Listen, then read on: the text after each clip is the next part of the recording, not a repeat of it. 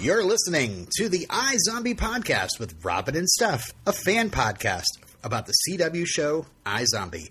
My name is Robin, and basically the way I make all my decisions these days is by asking myself, what would Liv Moore do? My name is Stephanie, and I'm just not doing very well.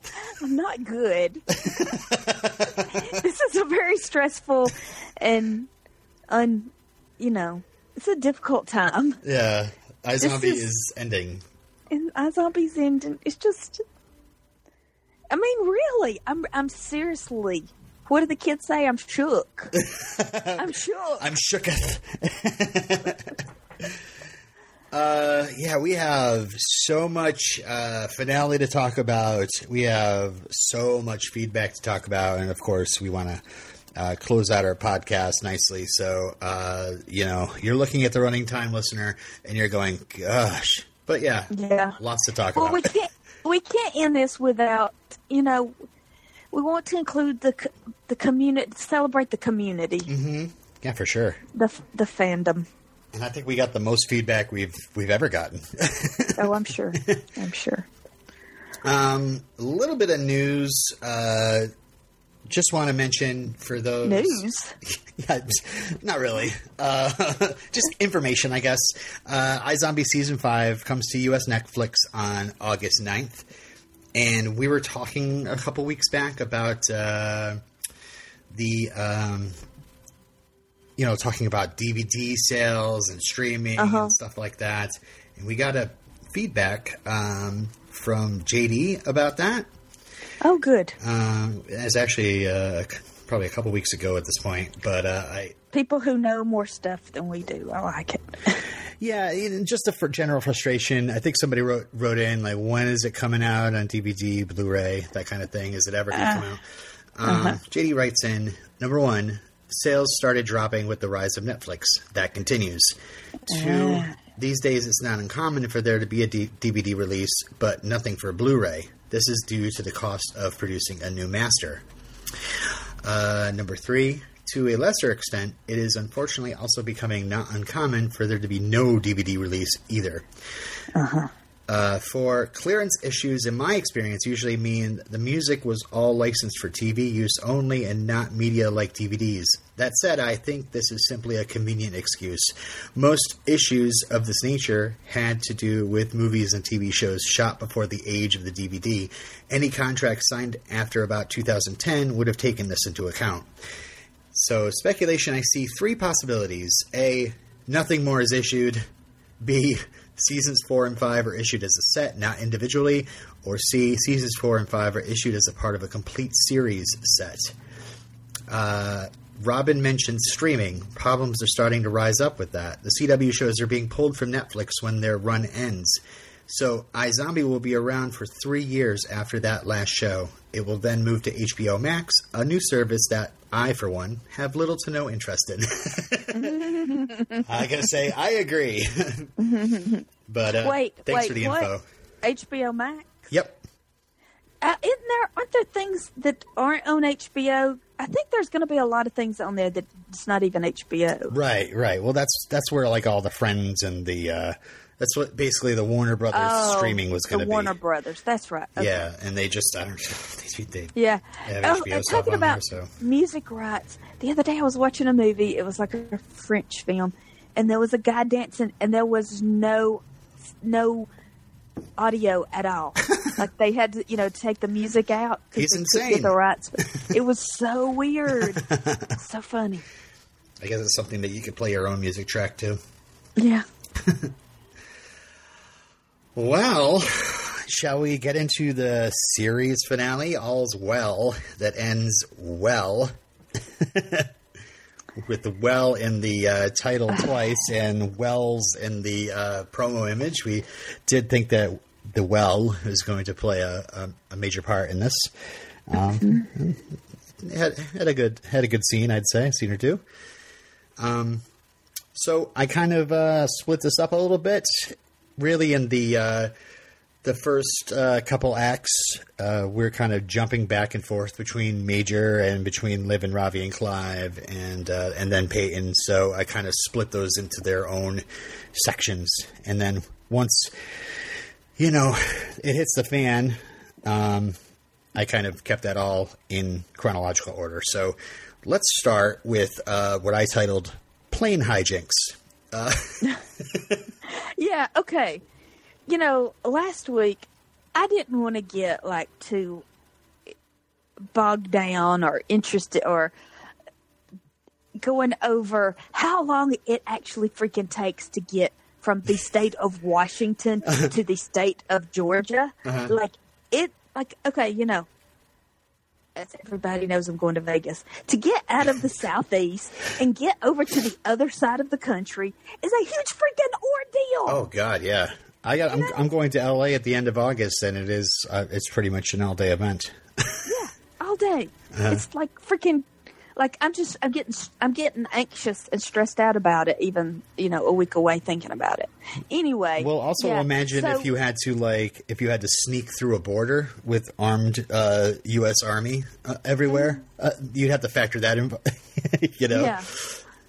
So it's really weird that our finale, a third of our finale, takes place on the airplane on the trip back from the. Yeah. That's the last episode. I was thinking, are they going to be stuck on the plane this entire time? Sometimes finales get into you're like, all right, what the hell are they doing? We need to get our characters into action here. So I was really worried they were going to be. And when they, at the end of the whole plane segment, when they get sidetracked, what looked like it was going to be a sidetrack, but more like we need you to get to the series finale now. Follow me. Yeah, exactly. It was like, oh, we thought it was going to take a lot. Oh, this has just got expedites things. Yeah, okay. Yeah. All right. All right. So we are on a Tacoma plane. Liv says they got through TSA after the agent stared at her ID for 30 seconds. So it's funny. It's like she is commenting, I think, on. 30 seconds probably is a long time when someone is staring at her. She's nervous going back because there's so many things that could happen to keep this plan from happening. Yeah. And it's going to be really hard. They got out of New Seattle, but getting back in is going to be hard. And any time, she's just over analyzing every little thing. Did he actually look at her ID longer than he should have, right, or was it all in her mind? Or anyway, it's just setting up that this is dangerous. They could get caught. There's so many things could happen. And also, again, talking about the stewardess and the officer at the end of this whole segment, are we thinking this is something to be nervous about at the beginning of the segment, and at the end of the segment, are we thinking, oh, maybe the TSA agent is much like like the stewardess and the officer, that they're like, oh my God, this is renegade.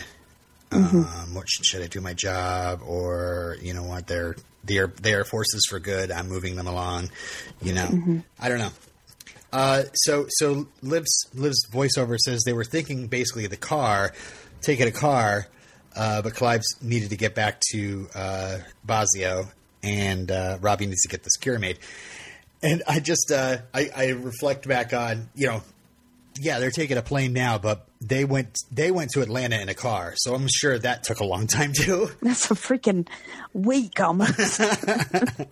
And just thinking back about our conversation with Diane, how in her feature length version of the penultimate episode, there was a road trip and singing and just road trip stuff, which would just take place in our minds. Yeah, and people who don't live in the United States, what they must think from watching television. When they get here, they're like, oh my God, the United States is huge. It is, massive. I mean, much like the same thing as us Americans think of Europe, how people can just be like in Spain suddenly and they were just in the UK. It's so close together. It's like for us going to like Ohio or something. Yeah. I can't wait for next year.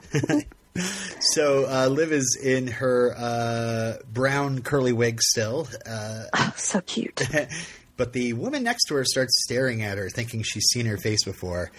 And I got to say, this actress is so good at being looking like clueless, but also like dangerous, really nosy. Exactly. Like you don't know, like she looks very ambiguous. You don't know. Yeah, what's going on in her head. What's going on, yeah. Her line deliveries are very surprising. Mm-hmm. Like I liked this whole interaction.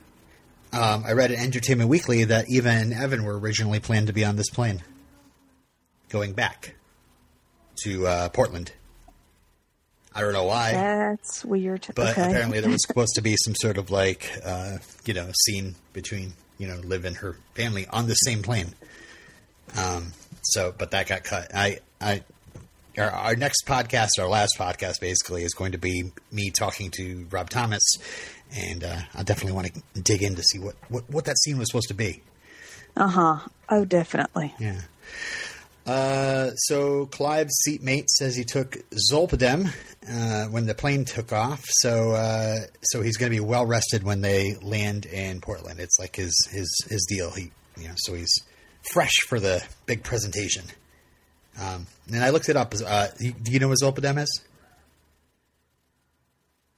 No, what? Okay. It's a sedative hypnotic, which, for a second there I thought maybe you took. No, I was thinking, what is it? It's a sedative hypnotic that treats insomnia patients, and apparently it does. It works fast, What's it called? Zolpidem.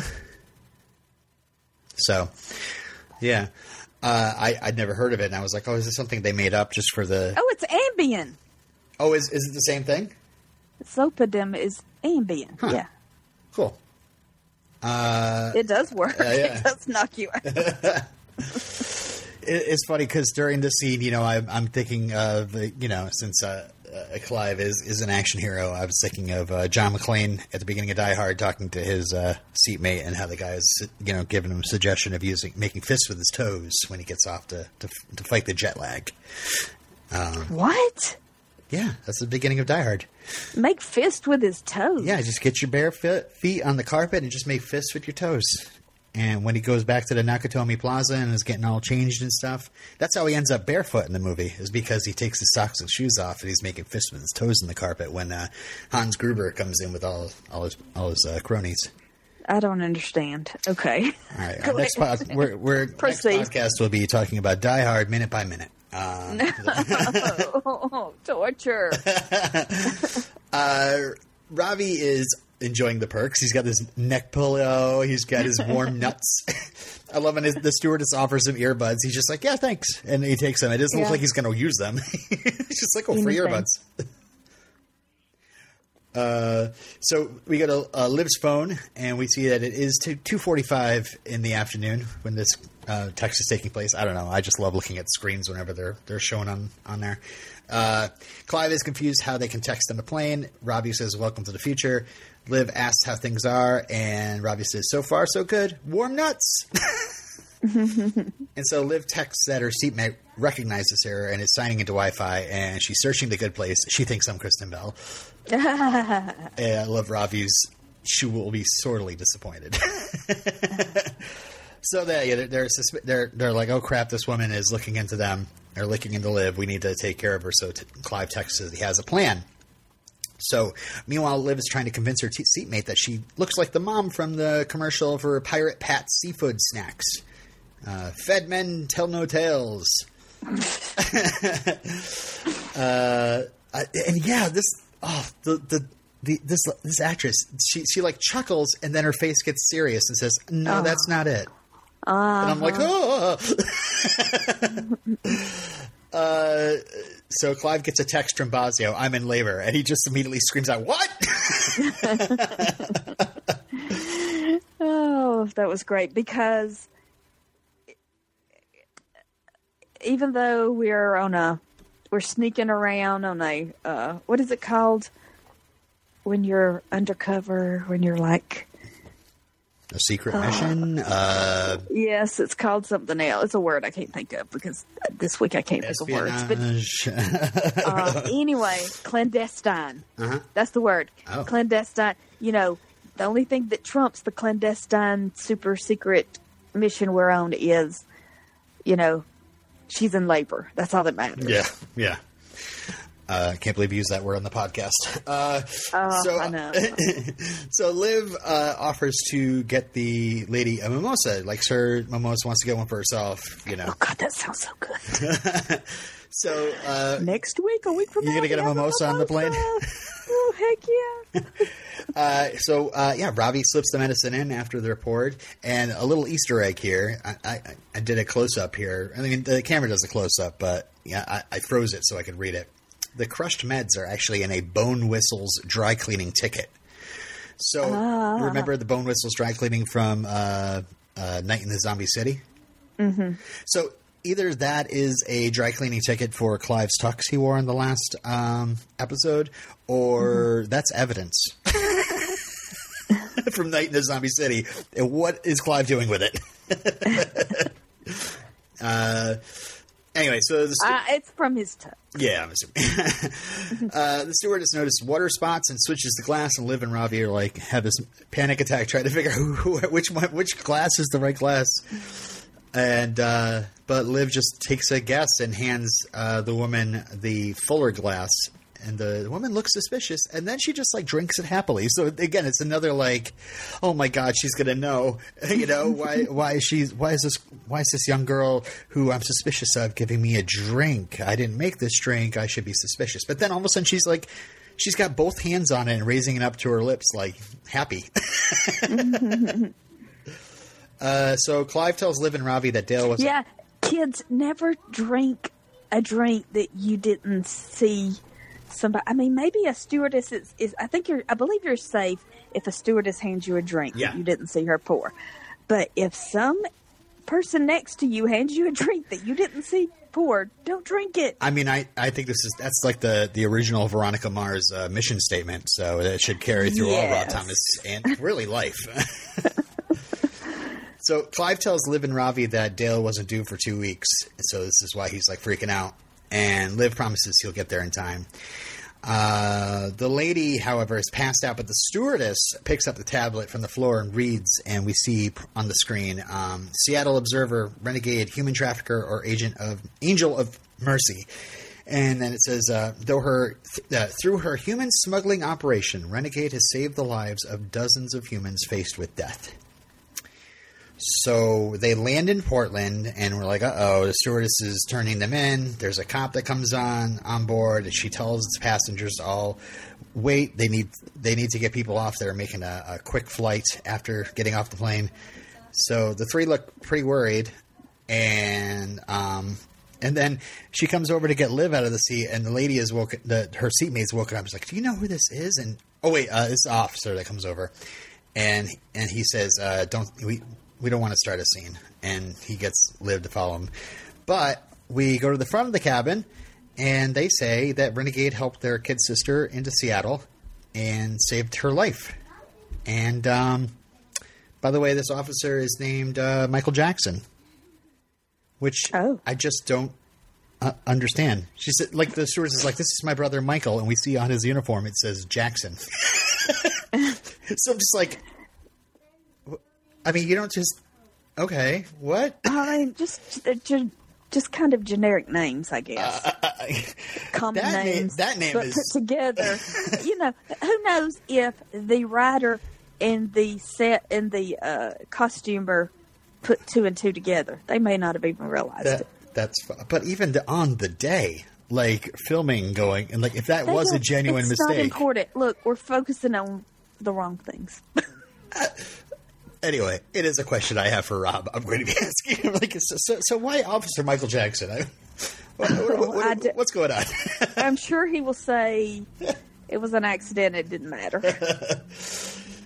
Or maybe he's like, oh no, I always believed him, and I this is my way of, in the political allegory.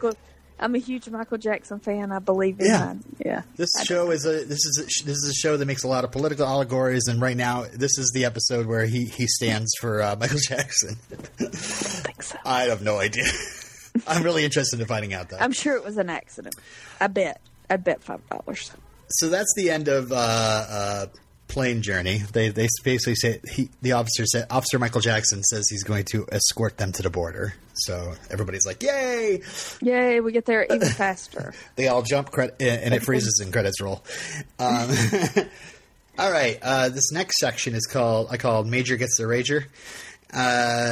So the chapter title is Big Box War. So we're in a Walmart / Home Depot. And Major puts a sweatshirt on right off the rack. Nobody pays attention because they're all watching TV, which is Enzo making an announcement saying, peace is coming.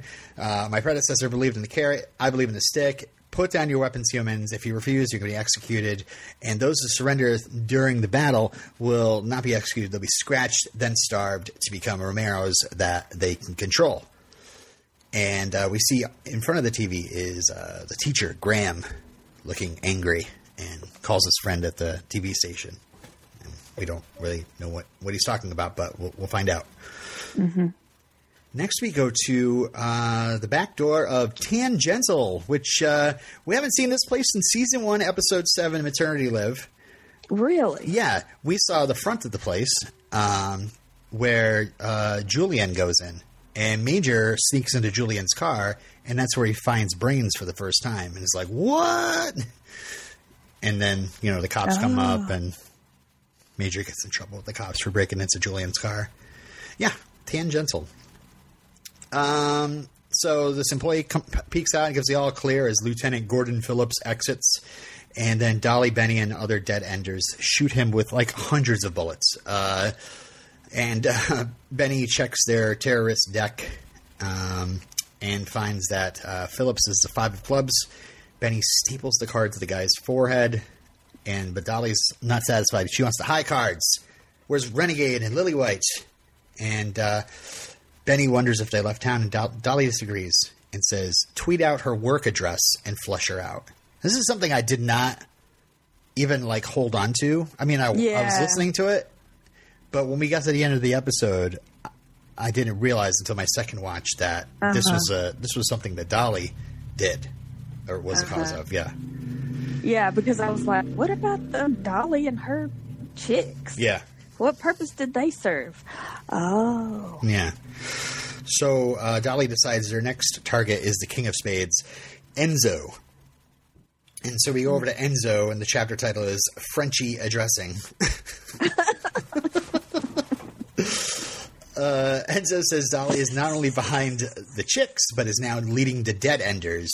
And so that's an interesting turn, since Enzo is taken over Fillmore Graves and basically declared martial law. The dead enders who were, angry and, did some hate crimes, were never organized like the chicks under Dolly, are now all under Dolly. Yeah. Get Rob to explain why we have the dead enders and the chicks. Well, I think it's because the chicks are the radical group, and the dead enders are less organized and are the just redneck idiots. Yeah, like there's racists, and then there's the Ku Klux Klan. There's harmless racists, quote unquote harmless racists. Yeah. This is a tough weekend to talk about this stuff, and all the guns that happen in this episode is just like ugh. But we'll just move through it.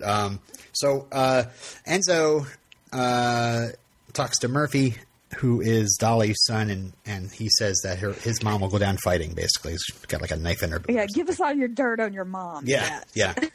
Tell us about her. And Enzo says 30 soldiers have been killed in the last 72 hours, and each one the dead enders are tweeting about.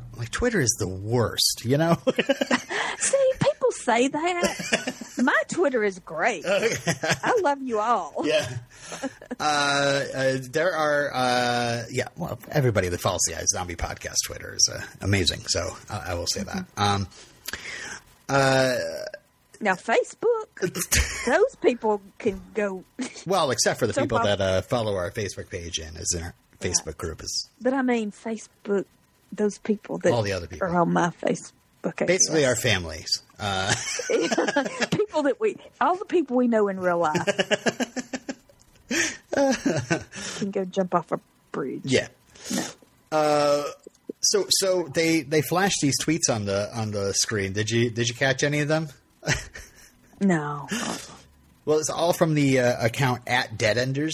So I looked that up, and that is actually an account, but it's one for that hasn't been updated in several years, and it was for a student zombie film called The Deadenders.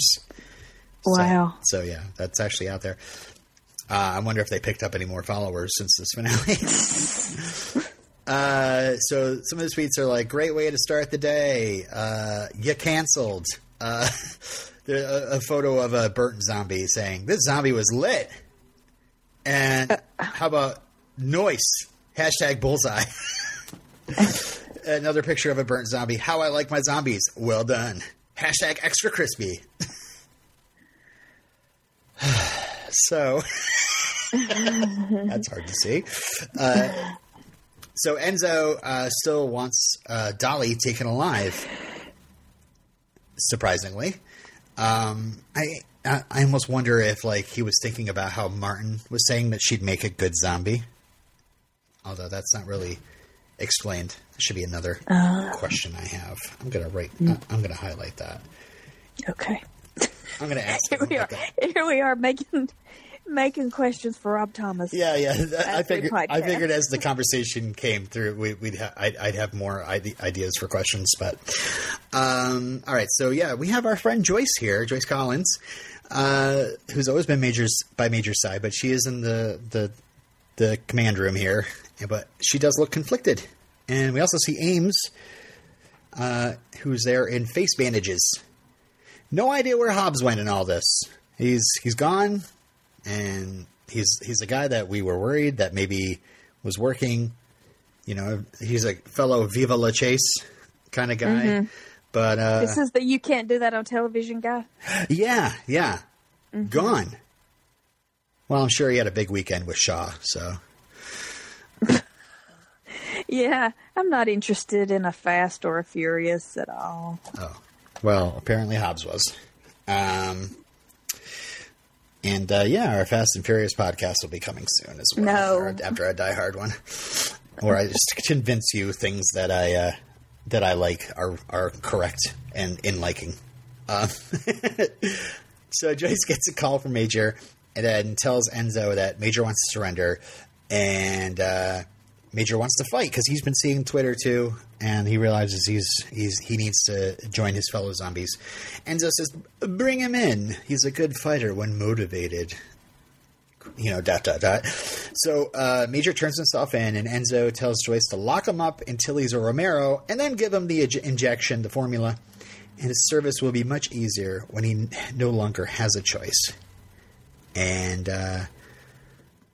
so it's like, and Joyce calls Ames, and they lead Major out. Now, when she called Ames to come with her, did you kind of predict what might be happening here? I mean, when I saw her, I knew that it would be okay.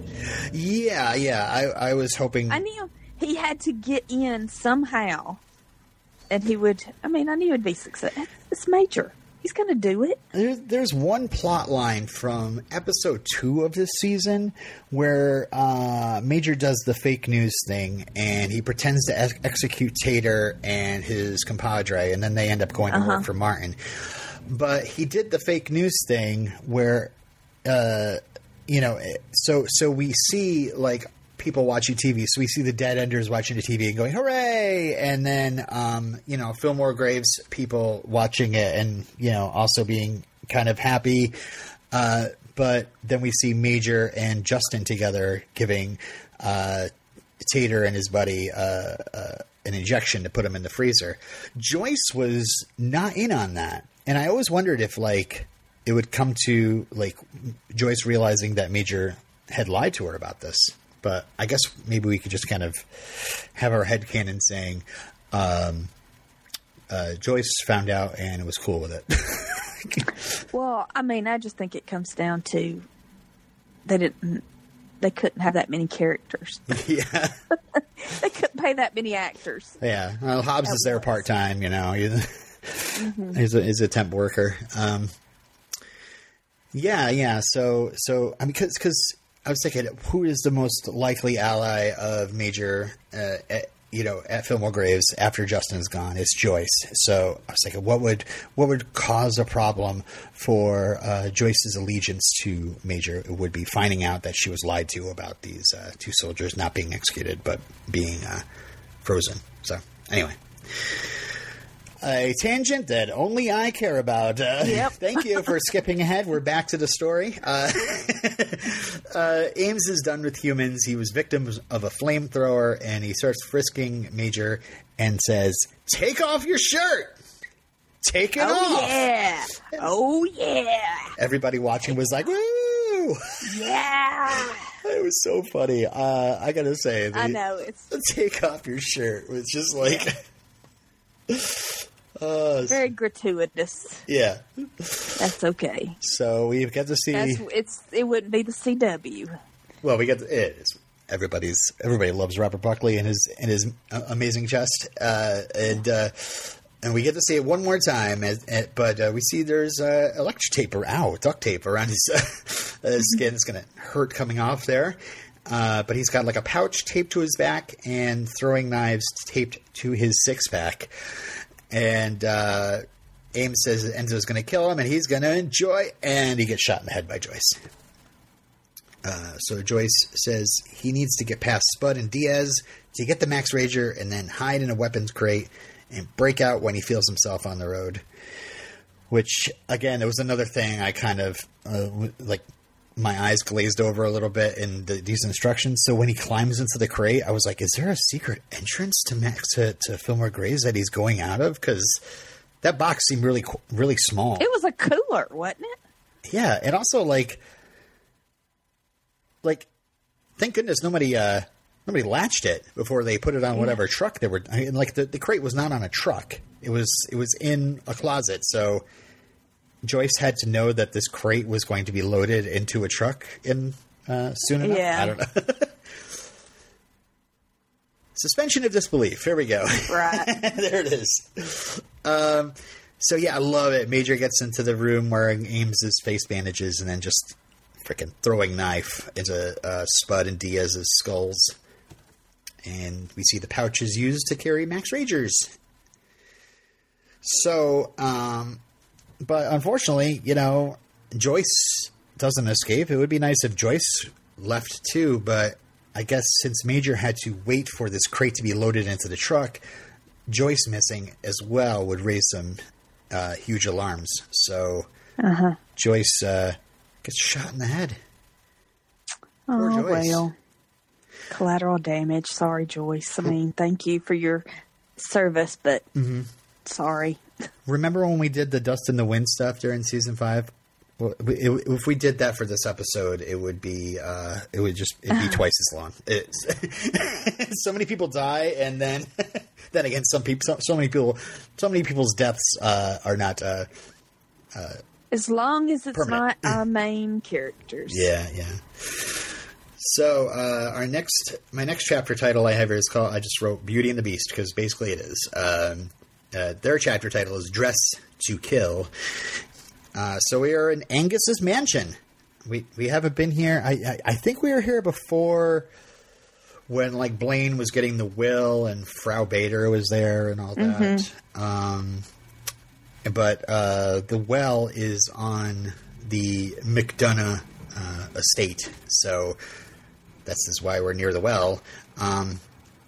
So Donnie gives Peyton a walkie-talkie and a dress. Says, call when you put the dress on. Blaine has a Beauty and the Beast fetish. Donnie asks the kidnapped kids if they know the words to Be Our Guest and cackles.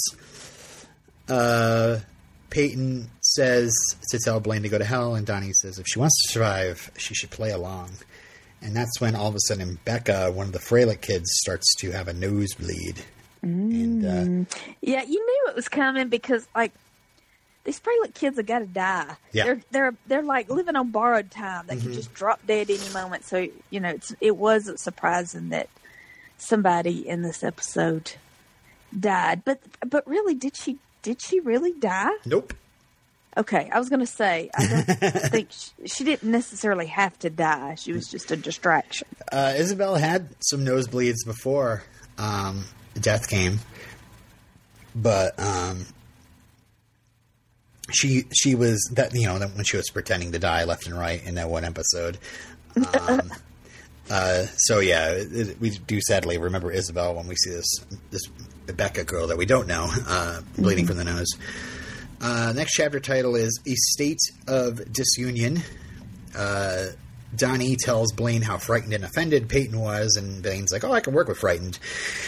And Bubba comes out with chlorine pellets for the well, which he says, Blaine says, it smells like a corpse was dropped in there. And then he's like, Donnie, did you?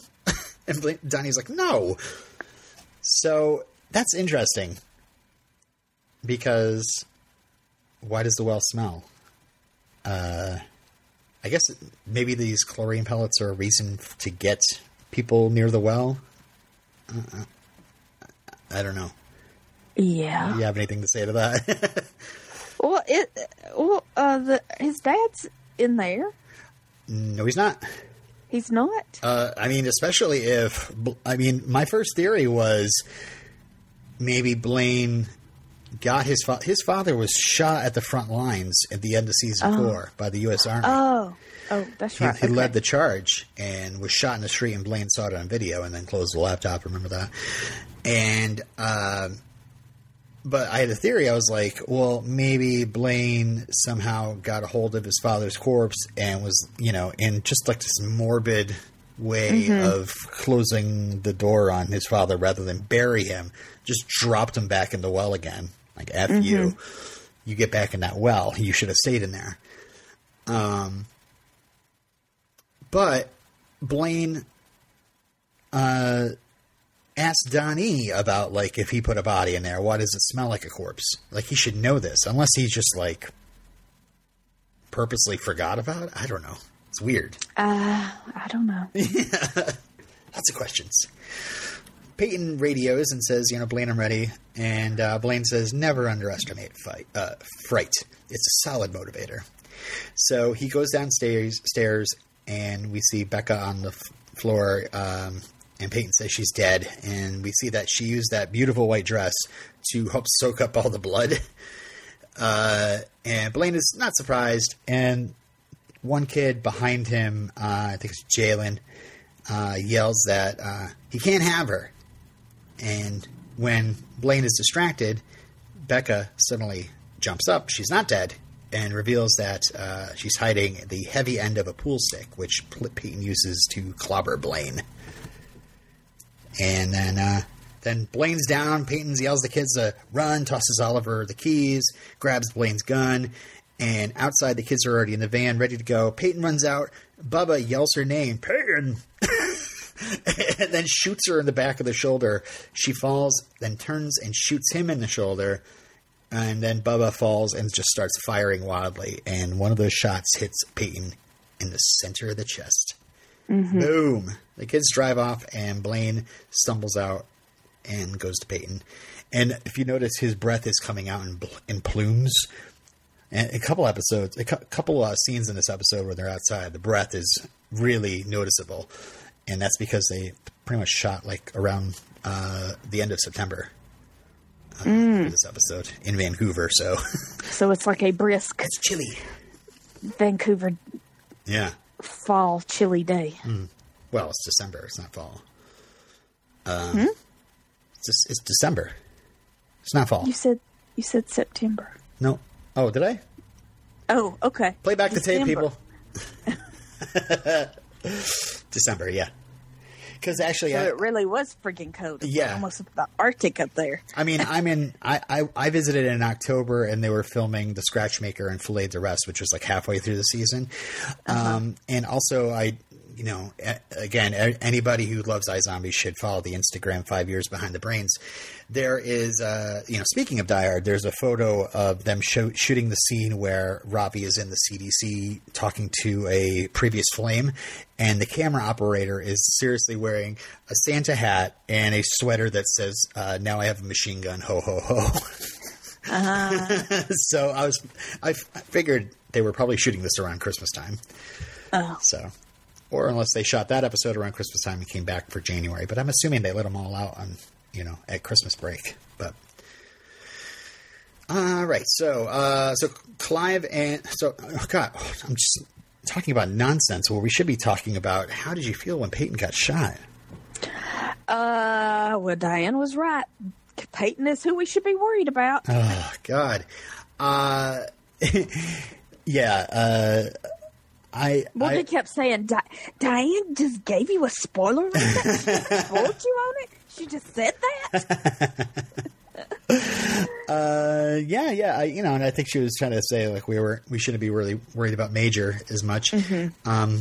Me personally, I was thinking that Peyton was going to die. I was thinking of those promo shots and seeing how angry Liv was and how angry Ravi was in the promo, the commercial. Peyton, I figured Peyton was going to die. And, so go ahead. I was just saying when it happened, like. I was live tweeting and I was like, I don't even know what to tweet now. I was so kind of upset, because and then the next thing is a shock. Yeah. It's like, why didn't I think of that? Well, I was thinking of that, and if you go look at our Twitter, I mean, if you care, listeners, when I live tweeted, I was like, I'm hoping something's going to happen, but I don't want to hold my hopes up that it's going to happen, because I just assumed, like, on TV, when someone's shot in the middle of the chest, they're on the ground, their eyes are open, and they have that blank stare, that means dead to me. You're right. Like, if she was on the ground bleeding to death and Blaine ran to her side, I'd be like, oh, okay, he's going to scratch her. But I was worried. I wasn't sure.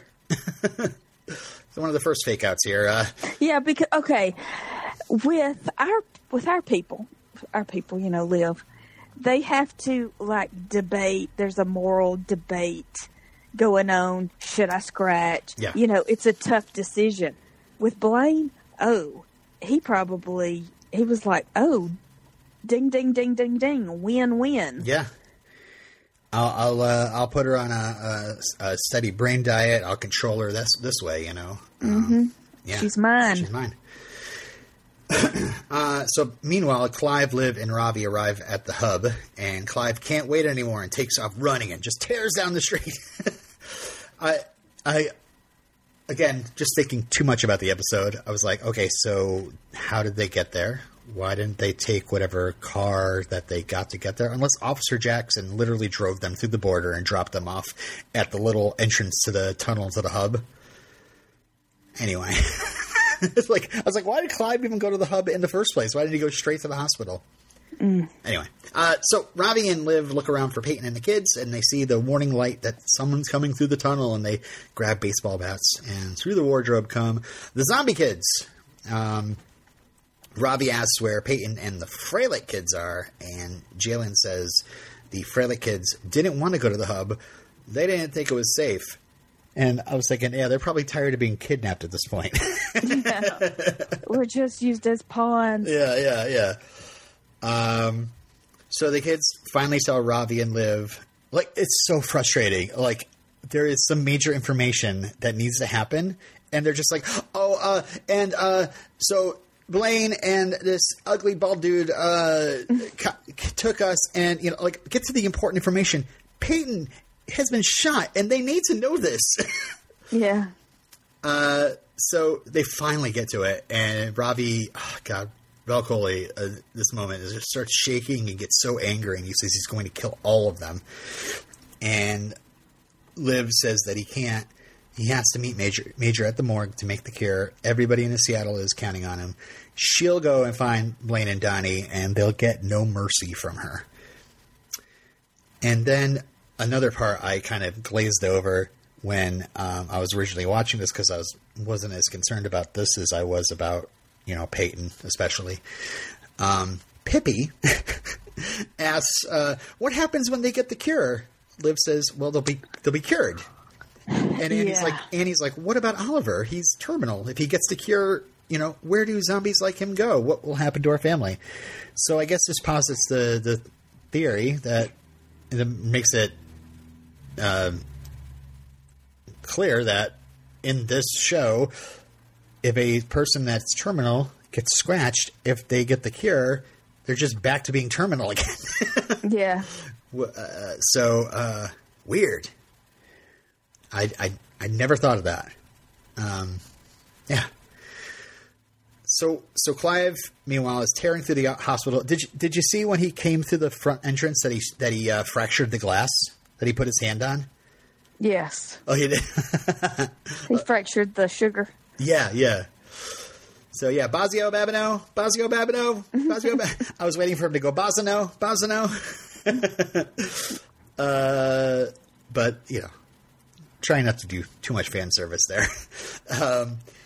Basio, meanwhile, is holding off on pushing until Clive runs in, and they say they love each other, and I just wrote sniff down because it's so sweet, Okay, baby's gross, but seeing Clive hold that baby was the most precious thing in this whole series. Yeah. It's so sweet. Anyway, proceed. I was surprised they didn't name it Robin or Steph, because apparently they need to. You at least got a girl that got flung off by Ravi named after you. Not that it really was named after you, but maybe the character of the singer Rob Thomas was named after me.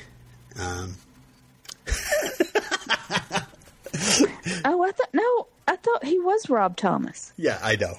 Yeah. Oh, okay. Yeah, that was the real Rob Thomas. I was just kidding. Yeah, but I thought he was Rob Thomas. Yeah. Okay. The singer. All right. Go ahead. Anyway, you skipped ahead. She hasn't delivered yet. They go push, and then I love this whole, as they're going to break, Clive is, Basia screaming, and then Clive starts screaming along with her. So the next chapter is Cure Welcome. And we're at the morgue, and Ravi is just fighting the tears to work on the cure. Major comes in asking where Liv is, and Ravi says she went to Blaine's. I killed Peyton, and they hug, and this is another oh my god, so sad, to see Ravi cry, and and it's just I love again just the friendship between Ravi and Major that's been built up over the series, that they're this close, that it's just they're gonna hug, and Ravi then tells how Blaine had kidnapped the kids and Peyton had rescued them, and starts kind of breaking down again. And I love how Major goes in for another hug, and Ravi's like, "No, get away," because it's I gotta steel myself. I gotta get this cure made. So Major gives him the Max Rager, and Ravi says it'll take some time to make the cures. And Major says, "We'll just need one."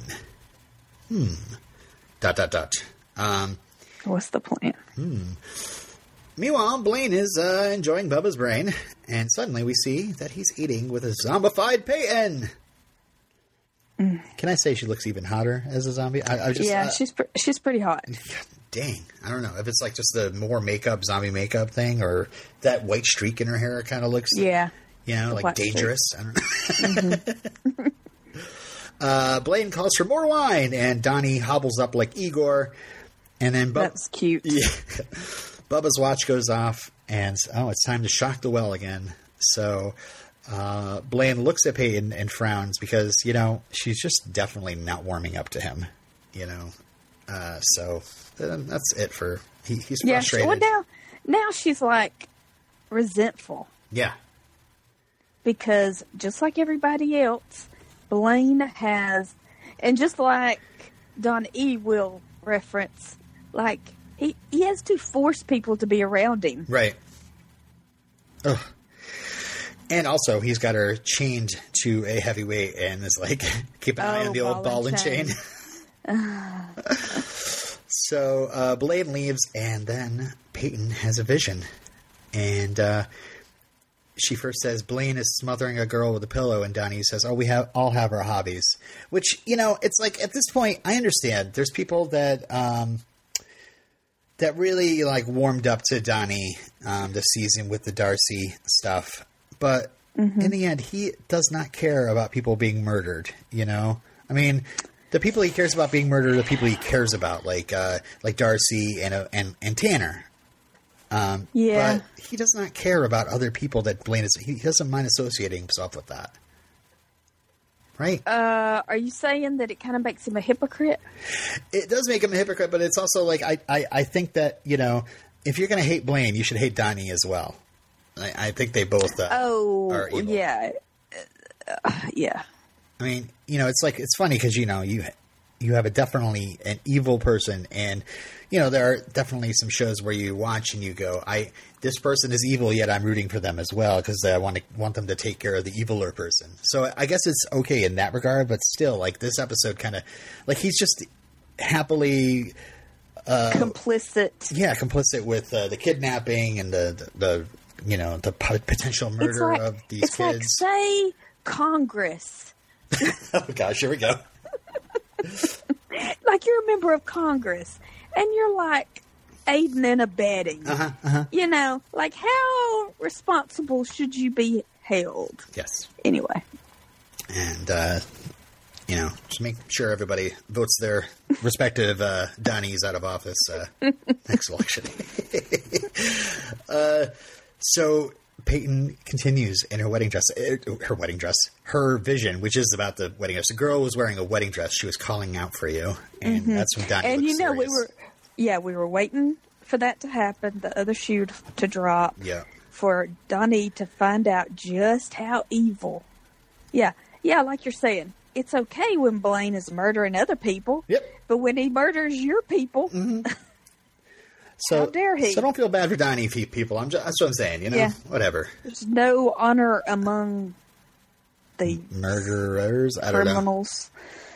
I also immorals, like amoral people. I like, just Peyton sitting at that table saying, and she's the one that caused it to all go down. Mm-hmm. Well, I was just saying, like, her sitting at the table and her, like, talking about what's in her vision. Like, I see this. It made me think of her as like a medium or something, or a palm reader, Like, I'm looking into my crystal ball and I see. So we go to the well, which is actually a writer terminology as well, right? We're going back to the well, okay. And Blaine is talking to his dad, and I gotta say, on Twitter, this is very confusing to some people. Like, they were thinking, oh, Angus is still alive at the bottom of the well. I mean, we clearly saw him killed at the end of season 4.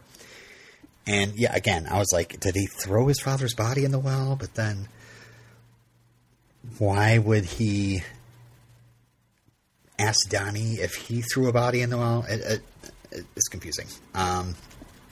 So, Blaine says... does this, and I just want to sit back and just kind of really analyze his last speech, because this is it. This is it for Blaine. He says, Angus's problem was that he believed in big ideas, not money or pleasure. And Blaine says that, life is short. You got to get what you can while you can, because someone might kill you unexpectedly. And Blaine says it's okay, because he filled his life with wine, women, and song. At least he wasn't bored. He'd rather be dead then, and that's when Donnie pushes him in. So I think this is a really good final monologue for Blaine. I wish we had more. I wish we had a confrontation between him and Liv. I mean, I think a lot of people agree about that. But as for his own, it's like his own personal monologue. Like, he's trying to convince himself that the choices he made were right for him. And he's mad that even chained up that Peyton can't still be his. And, he might even just kind of, like, think about the end of his life coming, like he's dug himself in so deep his chances for wealth have escaped him. He can't keep the girl. He's done something terrible to betray his best friend by murdering his fiancée, but also he did it because he was betrayed by his best friend about the brain business. So I think he feels very alone in the world, but is trying to convince himself of like he did what he did because that's what he wanted to do, and you shouldn't ever avoid going after the things you want. You know, don't be so idealistic. You can be selfish and live a happy life. And this is just trying to convince himself that him being so selfish is something that he's happy he did. You know, he does have no regrets. Okay. What did you think about his final monologue? His final feelings? Not that deeply. Not that long. I didn't spend too much time on it. That's okay. But no, it was just a mustache twirling villain's last monologue. Okay. It is so weird. Like, he is sitting at the well and he is talking to his dad, who isn't in the well as far as we know. But maybe the well is kind of like, representation of... It's like a gravestone for his father. Like he's sitting in the cemetery talking to a gravestone. A father who definitely didn't have his approval and embraced him in the end, but still, like, disappointed when he didn't charge into battle with him. So, I don't know. Some deep stuff. Donnie runs out and just pushes him, boom, right into the well, and mid-sentence. It's so, and of course, his sentence is, "At least I wasn't bored. I'd rather be dead than." And then Donnie screams at the well, "You were saying?" So gosh, it's so abrupt, and as much as I, can dig in and analyze, Blaine's final monologue, I really feel like I wanted more. I'd say that there's the one thing that really disappointed me about this episode is I wanted a bigger confrontation between Blaine and Liv. Yeah, I mean, it was a cutesy end for Blaine, a clever end for him, but an unsatisfying and anticlimactic end. And it didn't help that it was spoiled because, it doesn't take a rocket scientist to put it all together and figure it out. Oh, gosh, yeah. Right around the time, I think it was like the week before Killer Queen came out, we saw the first promo images of this episode. And, listeners, if you didn't see them, they were a picture of Blaine sitting at the well, a picture of Donnie standing on top of the well, looking off screen, and then an image of Liv storming towards the well with a rock in her hand, angry. Yeah, it's like, we're not idiots. You know what you're doing here. I think that gave away a little bit much. Like we said, so Donnie does his speech saying, like, no one was ever going to love you, not Peyton, not your dad. And he said, I was the only person that could stand you, and you killed my fiancé. And it's sad. It's like, he stuck by Blaine, until he just turned into the biggest asshole, and that's when he cut him out. But this is when Liv runs up, and Donnie is like, not today, Liv, and then tries to shoot her, but she hits him with a huge rock, which sends him hurtling down the well, and she bells into the well, enjoy eternity together. So, it was foreshadowed in the last episode when Ravi tells Blaine, when Blaine is trying to, like, aggravate Ravi at the bar, and Ravi's like, all I know is you two are going to end up together forever. Yeah. For all eternity. So, it was cute. Yeah. our friend Tim sent this along. This is from Tumblr, the rocktheholygrail.tumblr.com. They made a funny little GIF of series of GIFs, and it was the first one is Bazio saying, "You boys are headed for a fall," and then a GIF of Donnie pushing Blaine into the well. And then what you're saying, and you're probably going to spend the rest of your life with him. And then we see Donnie getting knocked into the well. Now, see, I like that. That's clever. Yeah, Cute. yeah. So, yeah, this is from TV Line. Rob Thomas says about Blaine and Donnie's fates, and I hope to get into more of this with him. That was the subject of great debate. I'm pretty thrilled with how that goes down because Liv does get to actually put almost the worst stake in Blaine's heart. She has just forced him to spend eternity with Donnie. The two of them hate each other. So that's his punishment. And it's funny because so many of these seasons we had gone back and forth about Blaine's got to be defeated somehow. He can't triumph in the end. So how does he get defeated? What would we be happy with? Like, shot in the head, random accident, just kill. Who would we see killing him? And then, okay, so if not killing him, imprisonment. We can't really imprison him because he could scratch people and make more zombies. But what if he was cured and put in prison? What if he was, So this is interesting where his punishment is going to be spending eternity with Donnie. And obviously, without brains down there, they're going to slowly devolve and turn into Romeros and just be like floating there dumbly, and just forever until they, decay in that water. I don't know how deep that well is. I kind of wanted to see something going on, a scene at the bottom of the well or something, but we only see from the well's perspective up. Yeah, it's left up to your imagination. Yeah. So, this is a pretty good ending because it's not, we don't have Blaine's death on Liv's conscience. She didn't actually murder him. But she's kind of put him into a prison that he can't break out of. So as far as we know, I don't know.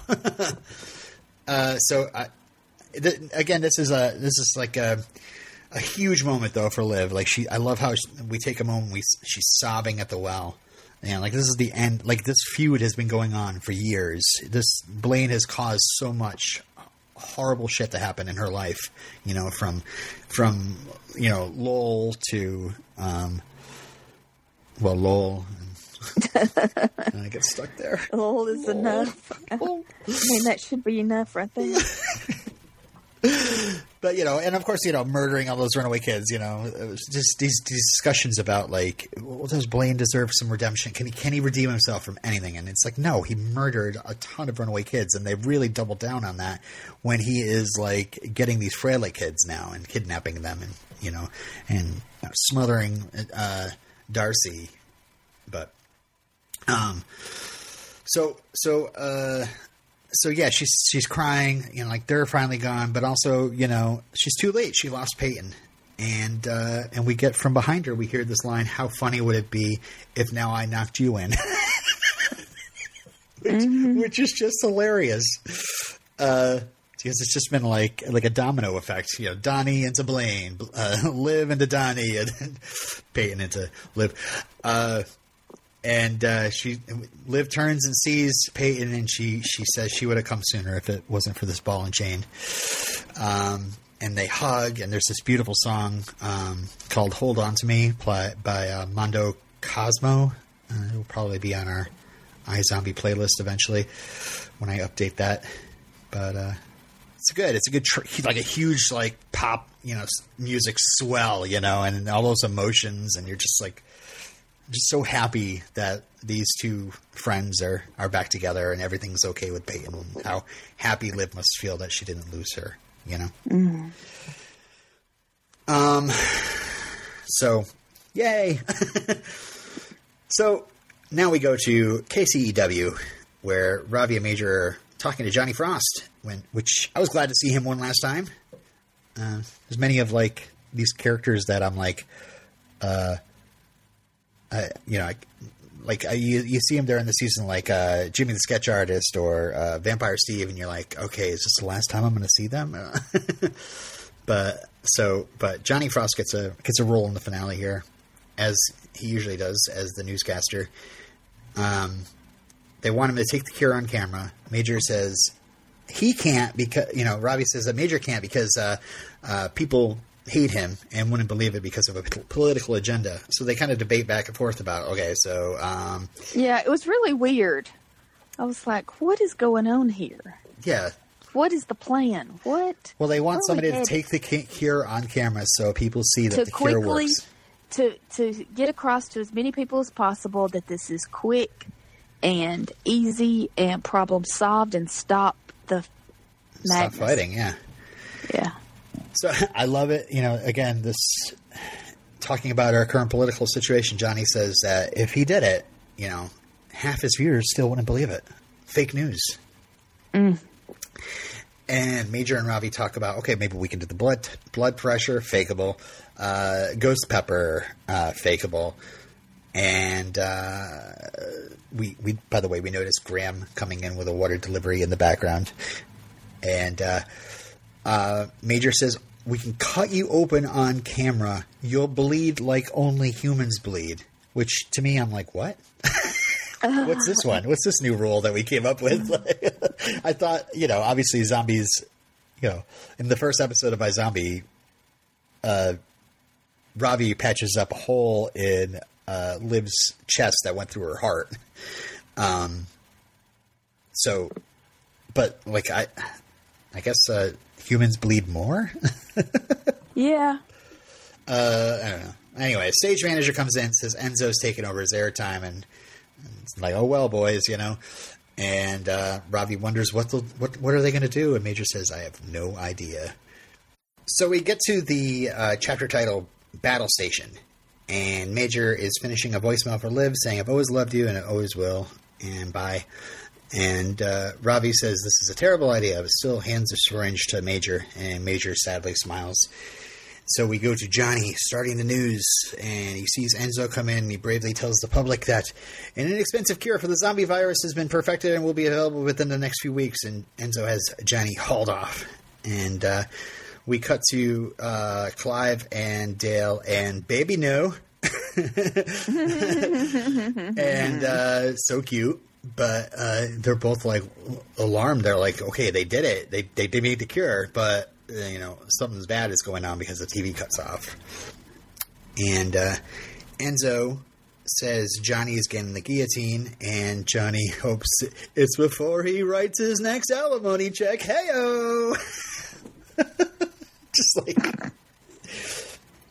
seriously, even if he wrote his next alimony check and it paid his ex-wife, it wouldn't matter because he's not going to spend the money because he should be dead. I mean, I guess that's a joke that doesn't need to be explained, but... all right, so the Dead Enders attack. Enzo orders the soldiers out, tells Murphy he's got to be the aggressor. And so Murphy and his squad head out and charge the Dead Enders, and there's a human there and says, not till we see the reds of their eyes. And Murphy's men run right into a flamethrower. And so Enzo is on the air. Flamethrowers are popular right now. Yeah? Where are they popular as also? Oh, that's okay. Never mind. Oh. I don't want to spoil anything. Oh, okay. Thank you. Oh, damn you. I already know what you're talking about. Okay. So there's flamethrowers. Okay. Enzo is on the air. Safe passage out of Seattle for infos on the whereabouts of Mr. Lillywhite. And then Major steps out like the big hero, and he asks why Enzo doesn't want people to know about the cure. And Enzo says, there's no such thing. And Major says he has it, he'll take it, and Enzo can shoot him, but not in the head. If he survives, Enzo can still guillotine him, but if he dies, the cure worked. So Major says cures have cost millions of dollars before. Why would he spend millions to take it on live TV and get murdered? And so he's just kind of pointing out that he's like, this is a cheap cure. This is a cure that can be mass produced. So. Yeah, they say that many times. An inexpensive cure. Inexpensive cure. Something that everybody can afford. Right.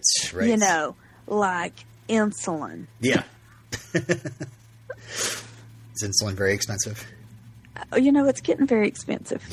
Some of it is. Okay, regular insulin that I have to go get for Sadie is $25 at Walmart. $25? $40? Anyway, it's reasonable. It's affordable. But some people's insulin's getting very high. And, when you're paying out a lot for your premium anyway. Anyway, sorry. Yeah, but it is. It's like it kind of. But I feel like that this is a. It's commenting on her healthcare situation for sure. Right. Yeah. Yes. So Major turns to the cameras and tells people to put down their weapons. Zombieism is a disease that can be wiped out like smallpox or malaria. And then he says, "Watch," and he injects himself. And by the way, I noted on the second viewing, I've watched this 3 times already, that Major realizes it doesn't work right before Enzo shoots him. Like, you see, he injects himself and he just kind of looks down. He's like, what? Because Robbie... He gave him the Max Rager, yeah. The switcheroo. So he got some bubbly Max Rager, and his system, he probably felt like wired. Ooh. So Enzo's eyes go red, and he shoots, and I counted. Major got shot 19 times by Enzo. I know. Major gets shot a lot here. Yeah. I don't know how many bullets he's gotten in him so far, but he got a couple last episode. He got 19 in this, and then he gets a couple more towards the end of this episode. So he's probably coughing him up at this point. Enzo tells Major, "Get up, zombie," and then he aims for the head to finish him off, and Ravi charges him. And Enzo gets on top of him and starts just punching Ravi in the face. Ravi takes 5 jaw shots here. Ouch. But he starts laughing hysterically, and Enzo wonders what's funny. And Ravi says the head of Fillmore Graves isn't a zombie anymore, and shows him the syringe. "Where's your red eyes and where's your super strength? Shouldn't I be dead by now?" And then Ravi just starts laughing hysterically again, and Enzo just starts punching him. But that's when he gets shot by Graham. And says, that's for Steven. Yeah. Okay, if Enzo was a zombie, he would have the super strength and he would just destroy Ravi, but he's just a man. Yeah, I mean, he probably hits hard. It probably doesn't tickle. Yeah. It probably hurts. Yeah, but not like he's not like breaking his jaw or his teeth. He's not smashing his head in as much as he might be if he was a zombie. Right. And then Graham. Yeah. Then a soldier just steps out and just destroys Graham. It's like, to me, I'm like it's Graham's death, and there's a later death where I'm just like, God damn, guys, what the heck? And you're dead. Just waiting for Peyton to step out from behind the camera with a gun and look at the soldier and be like, wouldn't it be funny if I shot you?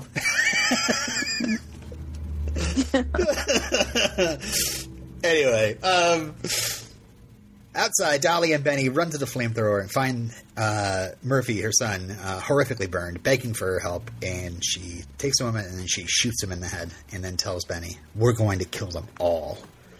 And that's really the last we see of Dolly and Benny. Aww. And we should also say goodbye to Enzo, too. As much as, I saw a lot of hate for this character and online, but John Emmett Tracy was so nice, and I don't know. I got the feeling that that's what he was alluding to, that he, gets some negativity. Yeah, but that's crazy. That's crazy. That means the character is working if you hate him. So, that's crazy that you would feel, that you would say that you you hate something and then this is not working. I think it's.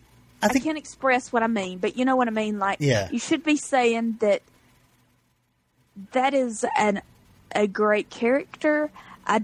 the whole story is working, the acting is working, the character is working. If I hate this character so much, why is... I just don't understand people. Like, it's not real life.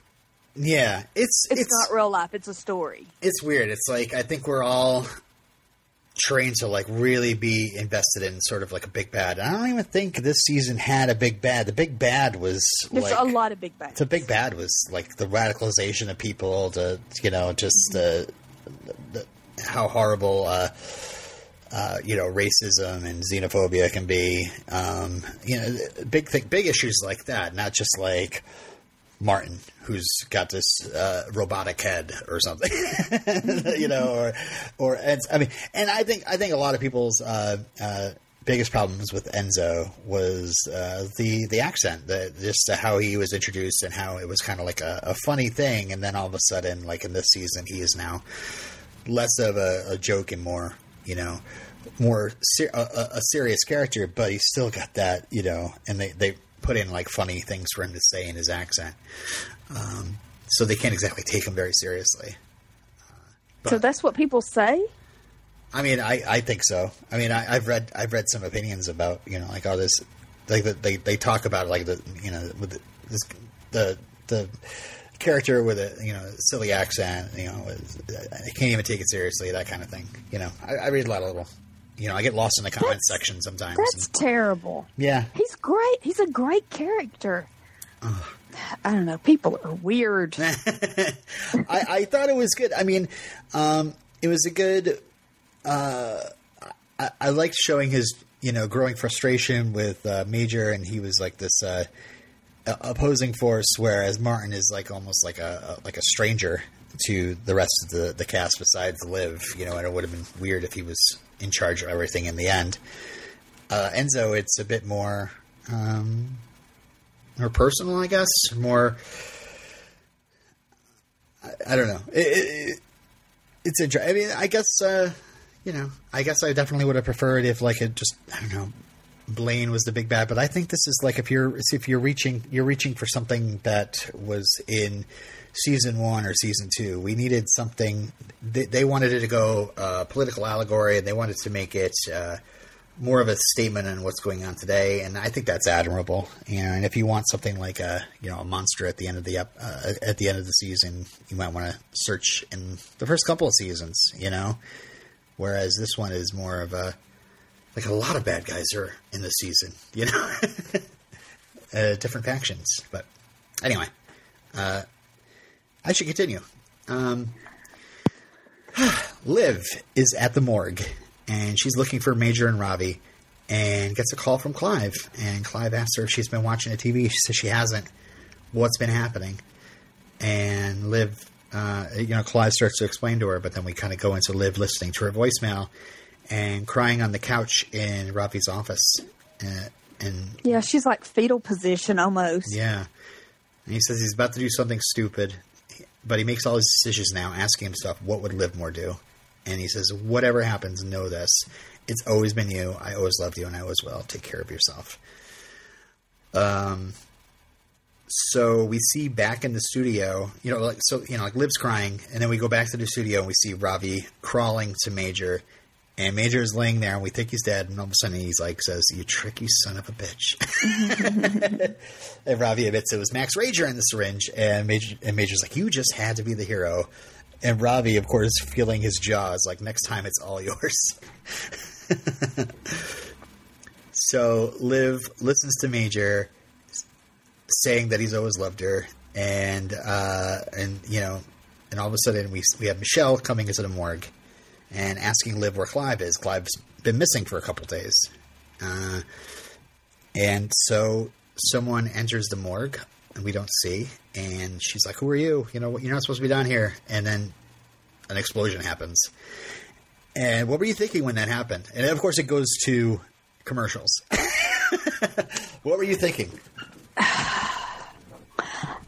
I mean, I knew it was like the Dead Enders / the Chicks. You think so? Whatever. Okay. Yeah, that's what I figured. It was just like this faceless. because they had said they tweeted out her work address. Yeah, but like I said, I glazed over that. I was like, I wasn't even thinking about that later in the episode. Well, I was thinking about that they have a bounty on their head that all of them do. Yeah, they have the cards. Yeah. To me, I thought Blaine's ending was a little anticlimactic, and maybe there was going to be more to that. And it came like halfway through the episode. So I was like, maybe Blaine somehow got out of the well and was like, you know, maybe there's a twist. I'm gonna F her shit up, you know, and just like throws a grenade into the morgue as like I'm here to kill you, you know, and just kind of announcing his entrance. And then it goes to commercials, and throughout the commercials, I'm like, what's happening? What happened? So yeah, I thought it was Blaine returning, but it wasn't. No, we'll get an explanation here. Figured it was just over. And we had come back from the commercials, and we had a credit says 10 years later, and we're at the San Francisco Police Department. What? Weird. And we follow an officer through the office, and he goes up to a door that says Captain Basio Babineau. And nobody answers. Then he goes to another door that says Captain Babineau. And he knocks, and it's our two captains, Clive and Dale, having a laugh together. And Clive is looking a little salt and peppery. Basio has her hair up. That was co-captains. Co-captains, yeah. And we, you know, I'm so glad to see that they're fine. They're still going strong, you know, and they love each other. But they're also like, you know, characters that really had fun with each other when they first met. And it's good to see that 10 years into their marriage, and, you know, they're two kids that were taken care of, we find out. They're still happy and jokey and flirty, you know? So, you know, that's pretty much kind of it for #Bosno. And I just wanted to say that, you know, I love that relationship. And Basio goes to join the officer about some sort of overtime pay, and Clive says, and then she tells Clive to have fun on his virtual cast and don't say anything I wouldn't say. And Clive says, kind of a low bar, isn't it? And Basio's like, oh, like, you got me. And then leaves. And bye, Basio, we love you. We love you, Basio. Oh, I really gotta get back into the 100 because I'm gonna miss Jessica Harmon, and I know she's got a good role on that show. I've seen, I don't know, I think I watched up to the point when she was first introduced, and then I kind of fell off. I lost track of the show, but yeah, let's check it out. Well, I will see her at DragonCon. Oh yeah, that's right. Mm-hmm. Yeah, didn't we see her? But she was like across the way or something. Didn't we see her in the autograph room? Did we? I thought we did, but we didn't actually go up to her. Like, what were we thinking? What was wrong with us? Maybe we just saw her booth and she wasn't there. I'm assuming. So. Like we missed her time. I feel like we would have gone right up to her. Or all we were thinking about was Tom Welling, I guess. I don't know. I don't know. So Clive is in his office and he puts on these goggles, this Oculus Rift kind of thing. And okay, what do you think about virtual reality? You know, wasn't virtual reality a thing like 20 years ago? I like the idea that you know, I think they kind of simplify it here in the future. You know, you put on the goggles and, you know, you're suddenly able to control yourself. You're in another place. Whereas, you know, our kind of virtual reality, we'd put those same kind of goggles on and we'd be moving around in our room, you know, trying not to run into like the coffee table while navigating some sort of game or something like that. So luckily they don't have some sort of like bio thing where you have to plug it into the back of your head like you go to the Matrix. They have advanced technology enough where you just put the goggles on and be in another world and not be moving around at all. Kind of like a Black Mirror thing, maybe. So yeah, I mean, this is interesting. And I have a quote from Rob Thomas. This is from TV Line. And He says, I kept wanting to do something that gave more perspective, which required a jump forward in time. And then how could we let them go their separate ways and yet get them all together in a room talking about it? I think that's how we got there, was needing to tell an epilogue in an interesting way. It was very interesting. It was very, this was different. This was not expected. Right. And it kind of keeps it up in the air of like, is Liv dead? Where did Liv go? You know? Mm-hmm. I gotta say, the one thing that I wish we had more time for, though, before we flash forward, was Ravi and Peyton's reunion. Because Ravi, like, we never get to see, like, Ravi finding out that Peyton's alive. And that's sad to me, because, you know, it is a powerful moment in the episode when Ravi thinks that she's dead and has to fight through the tears and, you know, almost sacrifice himself in order to, you know, save Seattle. Yeah. Thinking that he's lost everything. Yeah, that's why it was, you know, them calling him Mr. Dr. Curegood. Dr. Curegood. You know, and he skipping ahead, he becomes head of the CDC. That's why it makes that work, that he would, because of his sacrifice of his own needs and desires and wants to get the cure created. So that makes it more special. But I don't know, his reunion with Peyton, that's you know, it's probably better in your imagination kind of thing. I don't know. I wanted swelling music and I wanted crying. I wanted hugging. I wanted to see a wedding. I wanted a double wedding, like cut to double wedding, Major and Liv together, Ravi and Peyton. Minor comes down the aisle with the ring on his back. He had rings on his back, you know. But just to know, in 10 years, they're still together, and she, you know, moved across the country to be with him, for him, and she still, you know, has her career and that's good enough. I guess I got to say, not for me. I wanted more. We should have been a 90-minute finale, and they should have put all the scenes in there that I wanted. There should have been a lot more things. Yeah. All right, so we're in a white room. Which reminds me of Angel. Oh, yeah. I was thinking Matrix, but Angel as well. You can see like it was like a black panther walking through the... Yep. So Ravi, very dashing in his grayish hair and beard. It's perfectly salt and peppered in. Clive shows up, and Ravi says, "It's been too long. How are the kids?" And Clive throws it to the screen, and we see their child, Olivia, playing basketball with Michelle's child, Jacob, and says that Michelle's second cousin is trying to get custody, might need a lawyer. So, yeah, I kind of skip past this. Kind of cruel killing Michelle like that. Just shows up out of nowhere and just to get murdered. Yeah, but... I mean, I guess we always, like, assumed that Clive and Basio would end up helping with this kid. But just, you know, I don't know. I thought they'd all be living together. Not with Michelle getting murdered. I don't know. Well, but it just helped show the direness of the situation that she died. She was, you know, she was expendable. Yeah. I just thought it was kind of as cruel as just somebody stepping out of nowhere and blowing away Graham, you know? It was sad. But I guess we had to have some permanent deaths in this finale. And so, yeah, they're talking about lawyer and, you know, might need a lawyer. And then Peyton pops in. And Peyton, 10 years is done barely, as far as I can see, nothing to Peyton. Well. No gray. She's looking great. I mean, she's always pretty.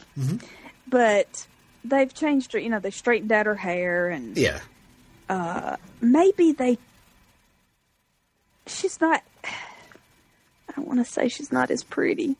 But she's not, she looks very different here than we usually see her. Maybe Maybe did they notice a difference? Maybe I'm not looking hard enough. Did they like age up her eyes or something? I didn't look very closely. I don't know. But I hate that outfit. And I hate those boots, and I hate her hair straight. I just think she looks so much prettier. Like I didn't notice the outfit, but I hated it. I hated those boots. Oh. So she says the job is great. Ravi is Ravi, and then she says, which is to say, great, which is cool. So then Byron DeCeasy shows up and thanks them for being there and introduces his show, America the Virtual. And I've got some stuff from articles about this. Okay. So Rob Thomas says a TV line about Chris Lowell, who plays Byron DeCeasy, of course. His name has come up many times. Chris and Rose are friends and even starred in a little indie movie together. It's Brightest Star, by the way, if anybody's looking for it. We're all big Chris Lowell fans, so it's been a matter of time. It took us all the way until the final episode. Here's a fun piece of trivia. We called Lowell, Liv's season 1 boyfriend, Lowell, because initially we wanted Chris Lowell for that part. Yeah. In Entertainment Weekly. I mean, it's great that I don't want to spoil anything. I don't want to ruin it for anybody. But you know what I mean. I mean, I guess you could tell me off the podcast. Is this a Veronica Mars spoiler? Yeah. Can you say how long it will take you to tell the Veronica Mars spoiler? I mean, not long at all. Like 30 seconds? Skip ahead like 20 seconds. 20 seconds. Right. If you don't want to be spoiled on Veronica Mars. Starting now. Go ahead. Okay, I'm just saying, it was nice that we got to see Chris Lowell when we didn't get to see him on Veronica Mars. It's like, hey, everybody else is getting a phone call. Why aren't I getting a phone call? Yeah. Oh, well, we do want you. Well, we want you for this, but just not Veronica. You have to go to Vancouver, but not San Diego. Yeah. So it was just nice that we did actually get to see him. Well, okay. I will, skipping ahead, I'm going to be spoiling the Veronica Mars movie here. Mm-hmm. So if anybody, I mean, that was like 5 years ago. But in Entertainment Weekly, they say Chris Lowell previously played a well-known and respected podcast host before in the Veronica Mars movie as the adult version of Piz working in NPR. And they say the similarities between Piz and Byron can't be denied, and for good reason. And here they have a quote from Rob Thomas. It's very much intentional. I will confess that, and I do believe I told Chris this, I went to Dax Shepard first, because Dax is doing such an incredible podcast, Armchair. Oh, it is an excellent podcast. Armchair Expert, yeah. Mm-hmm. That I thought it would be great to have a real podcaster in the role.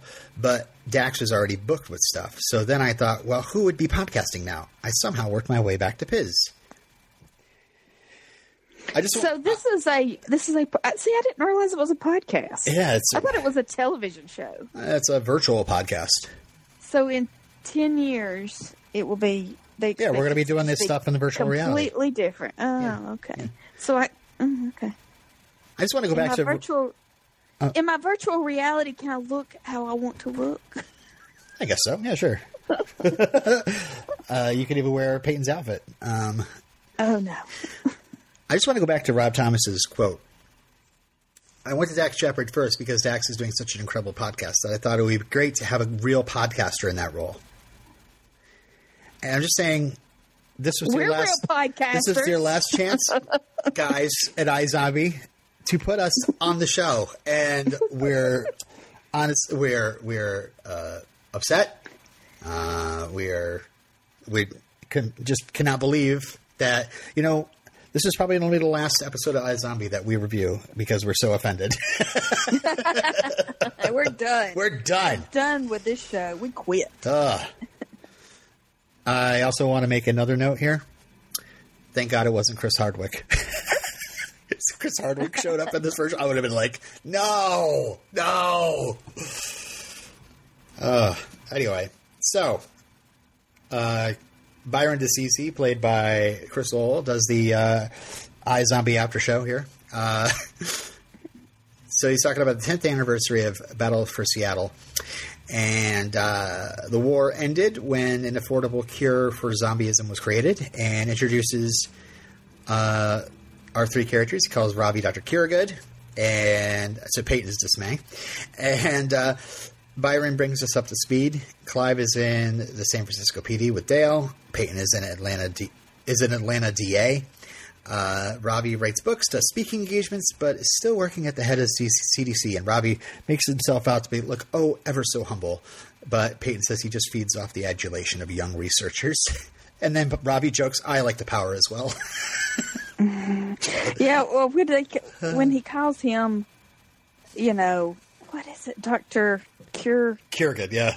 Dr. Curegood, they say they keep that in the boudoir. That's right. So again, this is also great. Just like the co-captain's scene. This is a great comment on how their relationship is going. Where I think they're still jokey and still having fun, but every once in a while, Peyton's just like, "Oh my god, this guy! I've been stuck with this guy for so long, insufferable." So they go on talking about how the war ended when Enzo got the cure, and not all zombies took the cure, but since there was no threat, brain donations continued, and also sick and dying people migrated to get turned zombie. And they said that Seattle was rebuilt, rebranded, and repopulated. And so Byron wonders why they all left, and Clive says they needed a clean slate. And then Byron starts talking about Liv, who was killed, we find out, by a suicide bomber. And he says, rumor is she lived. And Clive says the entire police department collapsed into the morgue. They dug and dug, but did not find her. And Robbie says even if she survived the blast, she'd be a Romero being buried that long. And Peyton continues and says they accepted Liv's death, but Major didn't. And we see a flashback of Major and the orphans returning to the hub, and Major sitting down at the table, and he starts to cry. But Byron talks now about Dolly potentially being alive, and Clive says, oh, she is. The Dead Enders have a deck of cards. There's 12 zombies left. We see another flashback of Major and the orphans on the side of the street as they're walking to the rubble or walking from the rubble. It's like they're always on the run. I just got the idea they're always on the run. Right. And they're always hiding from Dolly and Dolly's people and going back and forth between the safe house and digging through the rubble. Yeah, and there's a drive-by, and Major gets shot 2 more times. As he's trying to protect the kids. Yeah. Byron says that Major has been seen either. Could he have gone underground, or maybe he was killed? And Robbie pleads ignorance, but Byron pushes and says, Liv sightings are everywhere. And Robbie makes an Elvis joke. And Peyton says, this is what happens when you're a legend. People want to believe you are capable of the impossible. Mm. And Clive says he wishes it was true, but Liv is gone. And with that, we go to one last flashback. It's so funny to have flashbacks in the flash forward. And we see Major and the orphans come back from searching the rubble, and Liv is there. And they kiss, and we're happy. Liv's alive. And I'm wondering, did she escape through the back door into the alley? Is that what happened? Somehow pulled herself out of there? Who knows? It doesn't matter. Doesn't matter. She's safe. I was like, okay, so the couch, she was on the couch. I was in the office. Oh, my God, Robin. The window shattered. How long did it take for the police department to fall into the... Byron asks what they would say to them, if they were alive. And they say that they love them and they better look them up. And then we go to a seaside house, and we see kids playing, and they run into the house. It's the orphans, the ones that were scratched. They were zombies. I just want to say here, the last thing we heard of the Fraley kids were we're not coming back to the hub. There's no way. So I'm assuming they just all died. Yeah. That was a big hole left. I mean, because they get scared, they can't turn them into zombies, so there's no way to save them.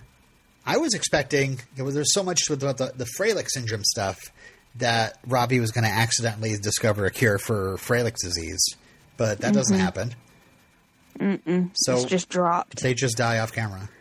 Yeah, but more brain donations. but it's, who was the boy that had the terminal disease? It wasn't Oliver. Freilich. Oliver. See, Oliver, this helps explain, and also Dolly being after Liv and Major helps explain why they're there on Zombie Island. Yeah. Still zombies. They didn't take the cure. They're hiding. They're happy. They have their family. And, like, this whole season, the big theme of the season was family. And for it to end like this was perfect. Yeah. It's too, at first you're like, okay, well, this family, they are with these orphans that we don't really know very much about, but I guess we're happy for them. They didn't really kind of spend too much time with Major and Liv. Yeah, they didn't the orphans. develop the characters, the very relationships. well, Yeah, they get their introductions, and that's how I know their names. But, but yeah, then we kind of zoom in on Liv and Major sitting together, and they're cuddling, and we notice they have goggles sitting next to them. But most importantly, B, they're wearing wedding rings. Yay! Oh, I didn't notice that. Yep. Yeah. And according to Rob Thomas's interview with TV Line, he says it was always the plan.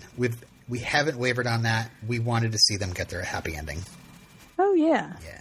I mean, and I knew, yes, I wanted to see them together happy, and I wanted there to be a happy ending. But this show, it just needed a happy ending. I think it's why the finale was so weird to me.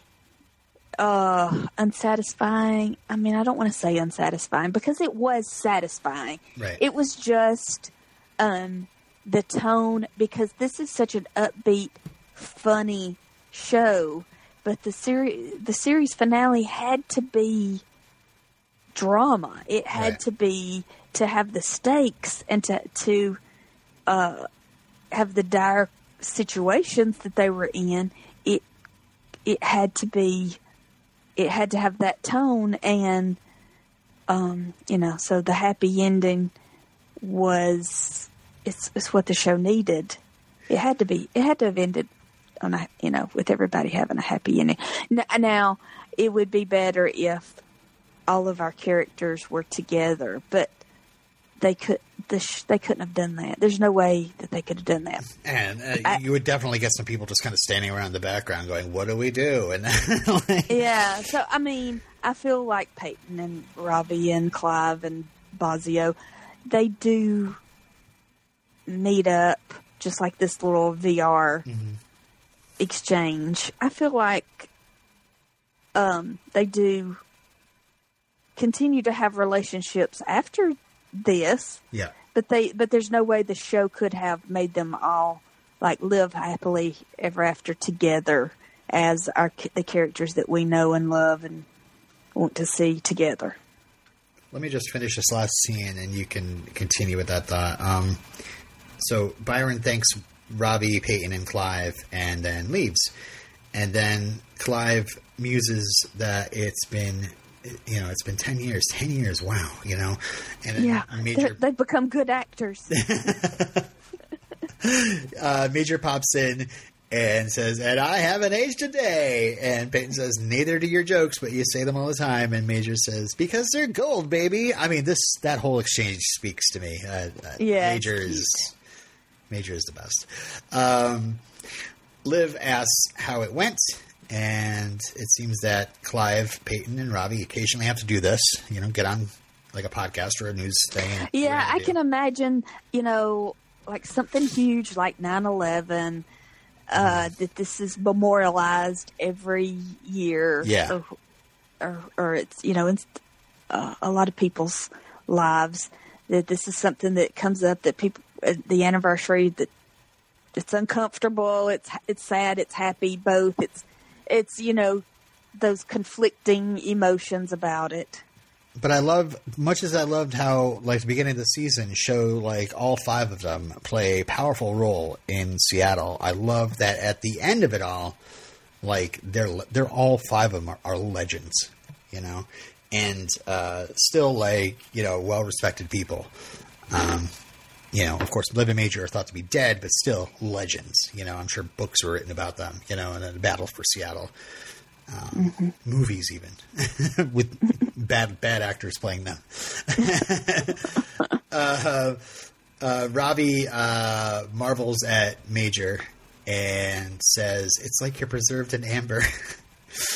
And Peyton says they're jealous, and Clive says, "I'm not. I still look good." But he says he still misses his partner, and Liv says vice versa. And Liv and Major say if they moved to Zombie Island, they could see each other every day, and they could even stop them from this aging problem they have. And Liv says all it takes is a scratch. And Peyton and Ravi look at each other, and Peyton says, "Okay." And then Clive laughs, and we look at Liv's cute, impish smile as we fade to credits. So Peyton says, "Okay." Okay, all right, whatever. But I can't believe that Clive would make that decision for his family, right there. Would you like to know what Rob Thomas says? Yes. A TV line, he said, quote, "If you were to ask me, I think there would be like a 10-minute follow-up conversation where Ravi says, we have really important jobs we're doing. My gut is that it's a fun thing for them to entertain for 10 minutes and then cooler minds prevail." Right. So, exactly. I'd love to imagine them all being together and living on Zombie Island and just being scratched and being immortal zombies forever.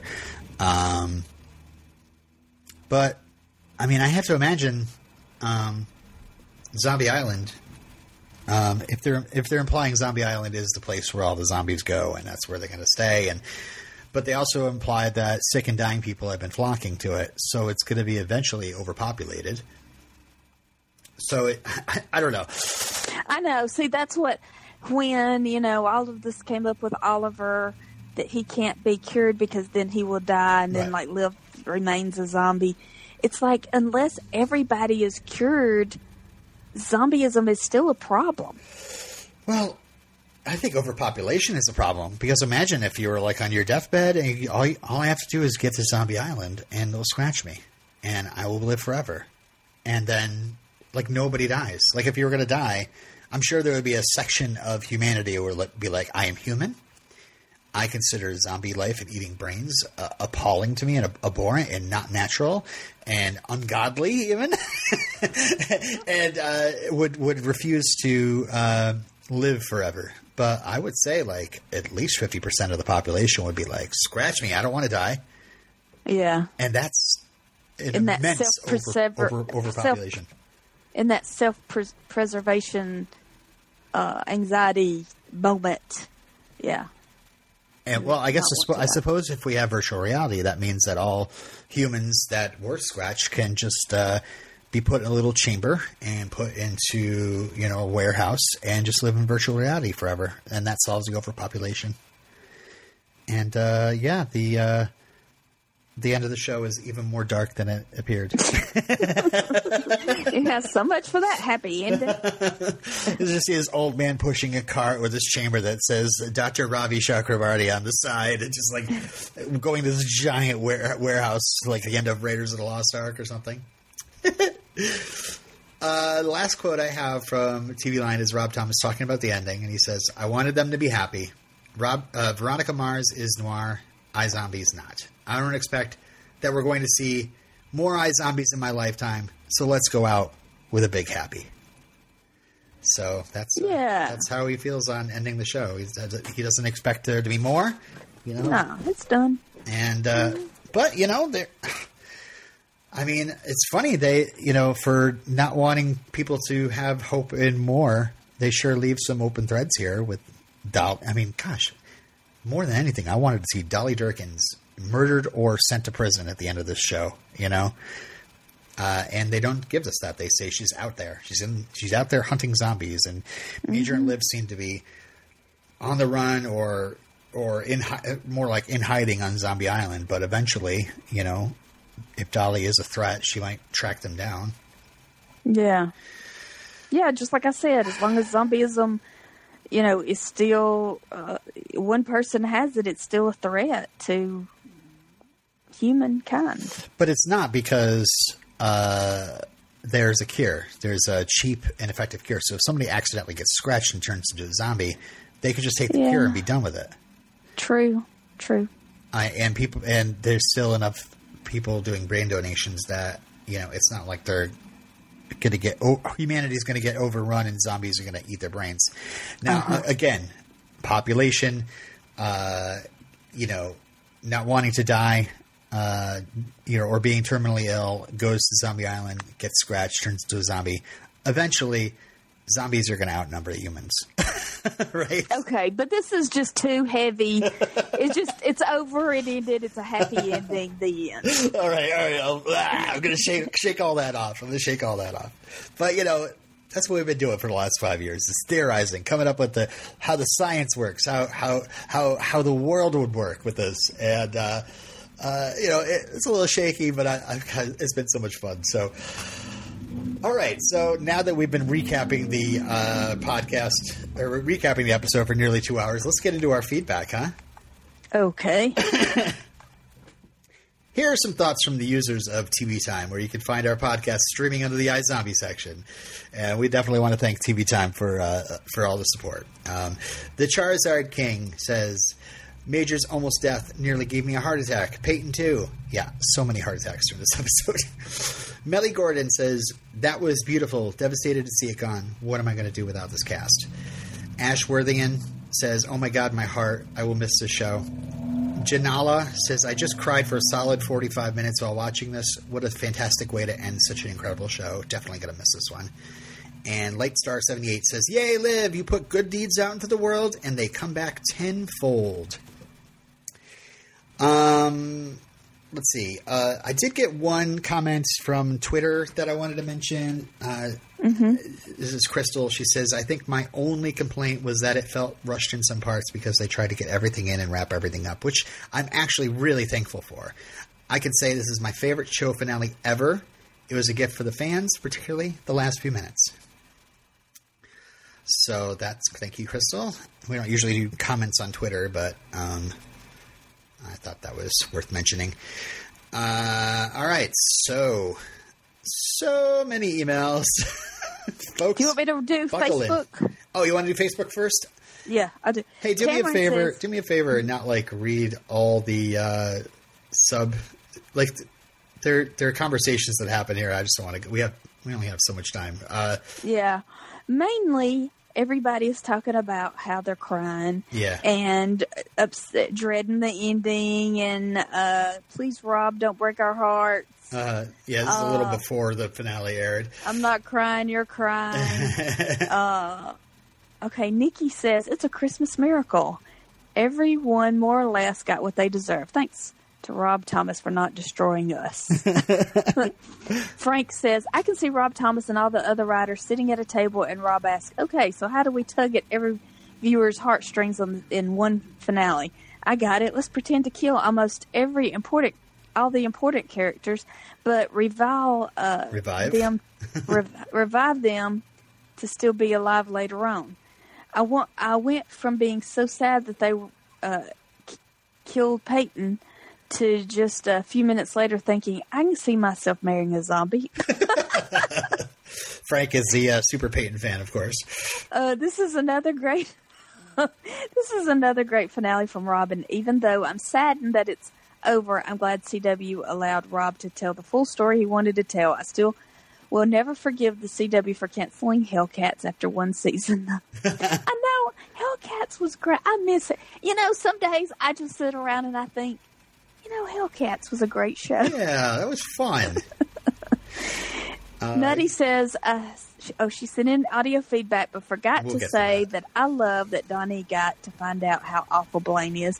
Blaine got pushed in by Donnie, and that both of them end the way they did. It's more than poetic. Yeah. James says, it was brought up recently, why try to spread the virus via zombie hookers? The reason for this is to be spread, this should be to spread the disease faster than it can be contained. Random scratches would be very localized. On my On the other hand, horny convention goers from all over the country would spread the disease much more widely, making containment virtually impossible. The implication is that the onset of zombieism from sex is slightly slower, especially for men, than direct blood contact from a scratch. Okay, a plot line that was completely abandoned. Yeah, I know, right? But we still need answers. Let's see. Jeff left his feedback. Yep. It's a shame when you follow the cast and I get spoiled. Things are spoiled for you on Instagram, but overall he comments on he that loves the funnel in his voicemail. Yeah, and yeah, he also shared the article that I referred to during our recap. So thanks for sharing that. And that's it for the Facebook feedback. I definitely want to thank all our group members in Facebook for being a part of our community, and not going to close the group down anytime soon. I don't see myself closing the group down anytime, really. I'd love for people to still enjoy the podcast and as they're discovering the series on Netflix and HBO Max. All right, so let's get to our emails. Where do you want to start? I've already taken care of that first JD email.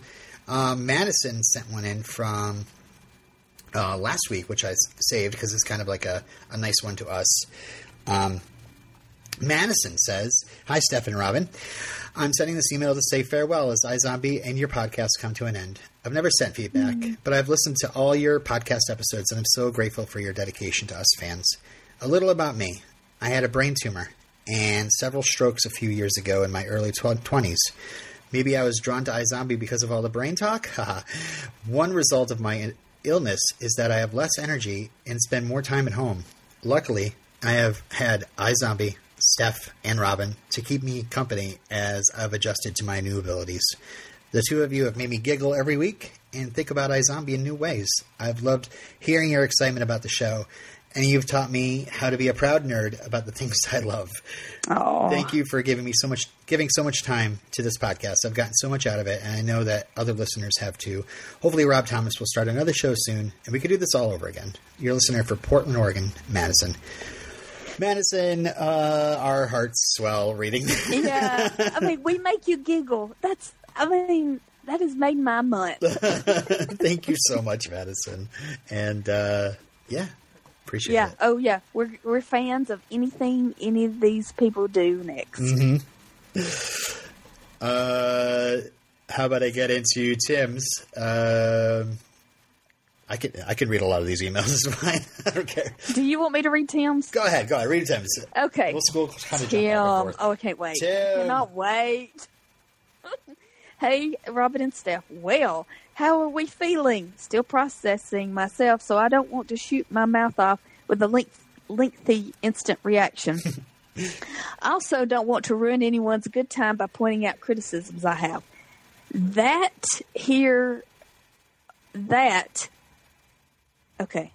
Hold on. Here are a few lingering questions and plot threads I wonder about. But I'll save them for your eventual interview with Rob Thomas to see if he can provide answers or clear up things.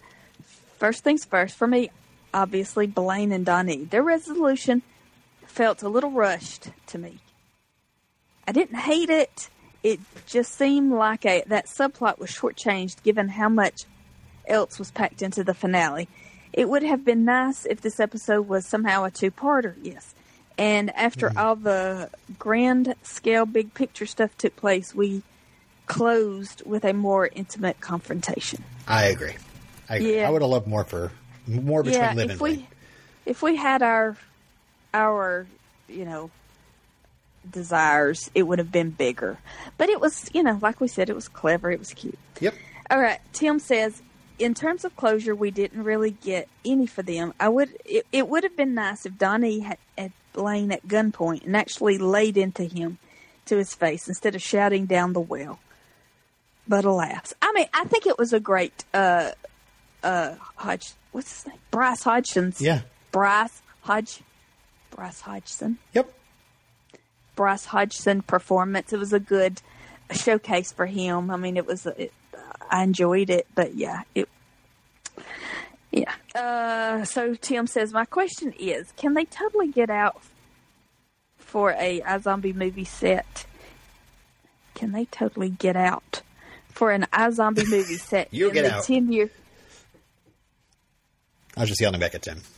My question is this. Can they totally get out for an iZombie movie set in the 10-year flash forward? Yes. Unlike Angus, neither of them were weighed down or had their limbs restrained. Oh, can they get out? Oh, get out of the well. Can Blaine and Donnie get out? Ah, yes. They also won't go crazy like Angus, given how much they have each other for company. But they will without brains go. Yeah, the starvation would definitely get to them. Will go Romero. If they got out before they starved. Maybe they can work together eventually to get out and settle things on the outside. Emperor's New Groove it. I don't get that reference. Yeah, Stand back to back, loop their arms, squat, walk up the sides of the... Yeah. That could work. That could work. Yeah, well, since they have each other, they could argue, fight, get over their hard feelings, and then work together to get out to... Yeah, I see what he's saying. Okay. Or maybe instead of leaving them to go Romero, Liv called the cops, those who weren't blown up, and had them fished out, cured, and jailed. Maybe they're cellmates. Yeah, maybe they're cured. I got your iZombie movie right here. Do you remember a character named Mr. Boss? Mr. Boss fishes them out, and they go into crime together, and yeah. Further crime together. Further crime together. All right, Tim says, P.S. Congrats to you both for finishing this journey. It's been a ride. Thank you both for the insight and entertainment you've given the fandom all these years. Though we may have had different tastes at times as to what we enjoyed, what we have liked to see on the show, I have nothing but respect for you both. I enjoy. That's not the word enjoy. I remember finding the show towards the end of the year-long hiatus between seasons 2 and 3, and found it so surreal, having listened to Robin years ago on the Starkville House of L and Media Junkyard podcast. Ages ago. I've said it before, but it was great to meet you last year. It amuses me that for all my emailing to the show and the circumstances of our meeting had nothing to do with iZombie. LOL. Yeah, for the listeners, I met Tim at a Medieval Times for an event about Brian Austin Green. So definitely nothing to do with iZombie. But it was very good to meet Tim. It was very good to meet you. And I am jealous that I didn't get to meet Tim. Also, just to clear up, it all up, since this is my last chance. While in fiction we may sometimes be tempted to root for the cool and fun villains, murdering homeless children is never acceptable. Even someone who loses their memory and is a whole new person, be it for good or even a few days. They're still responsible in real life. I don't care how handsome and charismatic they are. Send their ass to jail. Murder is bad. He does have a follow-up, so I want to... Okay, here's Tim's next email. A 3-sentence email, because I just thought of a pun. Hey, Robin and Steph, an addendum to my last email. Blaine had a lavish lifestyle, so maybe he has one of those waterproof phones. Maybe he could call one of his old booty calls to fish him out in exchange for a monetary reward. This could work if only he had cell service. Or should I say, well service? I'll show myself out of your inbox. Hey-o! Tim, always entertaining. Again, I think it's perfectly feasible to think that maybe Mr. Boss gets them out of there, but yeah. I mean, there's lots of. Yeah, I'm just thinking anybody who actually knows Blaine and has been involved with him and Donnie. I don't know. Do you want to read Tia's? Tia says, first of all, sobbing. My two questions are, and if you can only pick one, that's fine. But did Blaine and Donnie's conclusion feel a little rushed, and did we miss out on not having Peyton be a zombie earlier in the series. Okay. Yeah, as we've said, it was a little rushed. Yeah. It could have been better. But I like that Peyton became a zombie at all. That she did? That she did eventually. Now, I think if it had been earlier, it would have been too much. Like, everybody's a zombie. Everybody's a zombie. Yeah. Everybody except Clive's a zombie. So, yeah, I like that at least we did get to see her be a zombie for one scene, 2 scenes. Yeah. That was great. Perfect. Yeah, and, exactly. I liked, I don't know, she acted a little differently. It was, that, like I said, that fortune teller medium thing that she was doing with Donnie. And, it's just the look. I don't know. She looked hotter. All right. This next one's from Efrex. Efrex. And by the way, thank you, Tia. You've been an awesome support to us as well. So thank you so much for emailing one more time. This is from another great supporter of our podcast, Efrex. I don't think have we gone a week without his emails? I don't even remember when he first started it. I don't think so. It doesn't seem like it. It's been a while. He says, wow, this is it, huh? It's too weird to think that this is the end. This show has been such a great ride for these years, and I don't know how to say goodbye. Over the seasons, the show has taken more and more complexity, and there's probably no way to wrap this show up neatly. I'm sure there will be a lot of critiques for the way these last few episodes handled the pacing of the different storylines, and they won't be wrong. At the same time, I'm not going to dwell on it. We got a resolution, and I think that it is plausible as any. Good mostly triumphed. Evil mostly was defeated, and our favorite couples got to be together at the end. We lost a lot of innocence here. It wouldn't be iZombie without a lot of heartache. I did like the various twists that Rob Thomas threw into the episode. The plane stewardess turning out to be the renegade sympathizer, zombified Peyton, Ravi's cure switcheroo, all were nicely effective. Pretty satisfied with the whole Blaine Donnie Wells scene, too. And seeing the literal ball and chain on Peyton cracked me up more than it probably should have. Yeah. Love the little shout out to The Good Place, which has been my second favorite show for the last 3 years. I wonder if the final VR scene wasn't a bit of a Good Place homage to Janet's Void. And if you don't get that reference, then you know that what show you should be start binging next. Hey, this is the last season of The Good Place, too. Maybe we can get Rob and Diane to team up with Mike Schur on a crossover. It would be pretty easy, too. Rose McIver and Darcy Carden could basically play everyone in the cast. Yes, Good Place is a great show, and I will be sad when that leaves next year, too. I just got my Janet costume fixed. That's right, yeah. For a show with and got some more I got some more comfortable shoes. Oh, okay. For a show with an absurd premise that attempted to make itself huge, iZombie never forgot its human side, and I'm glad we got that gift of just seeing our favorites talking and joking and being happy with each other for a brief while. These characters have always been a joy to watch, and letting us focus just on them made for a beautiful moment. I gotta say, that is one thing about the virtual casting. There was nothing around them. It was just them interacting for the last couple of minutes, and that's what we which love. is the best part of the show. Yeah. Thank you for all your work on your podcast and for reading my ramblings week after week. It's been many years since I've been part of a fandom, and I'm so glad the two of you have been regular companions with this show. It's been a blast. All the best, Efrex. Thank you, Efrex. Efrex, thank you. Is that our last Efrex email? Oh. Oh, this is so sad. This is sadder to me than the show ended. Our last emails from Efrex and Tim and Dave. All right, how many days? All right. Well, we finally made it. I'm not going to go into much detail, just my general thoughts. Dang you, Rob. So many fake out deaths in this episode, but I was pleased to see our main cast made it through. And hallelujah. Liv and Major finally together again. Yay! Yeah, I mean, so many goodbyes. Like, those were fake outs too. Like, I just felt like, oh, this is closure. This is the end.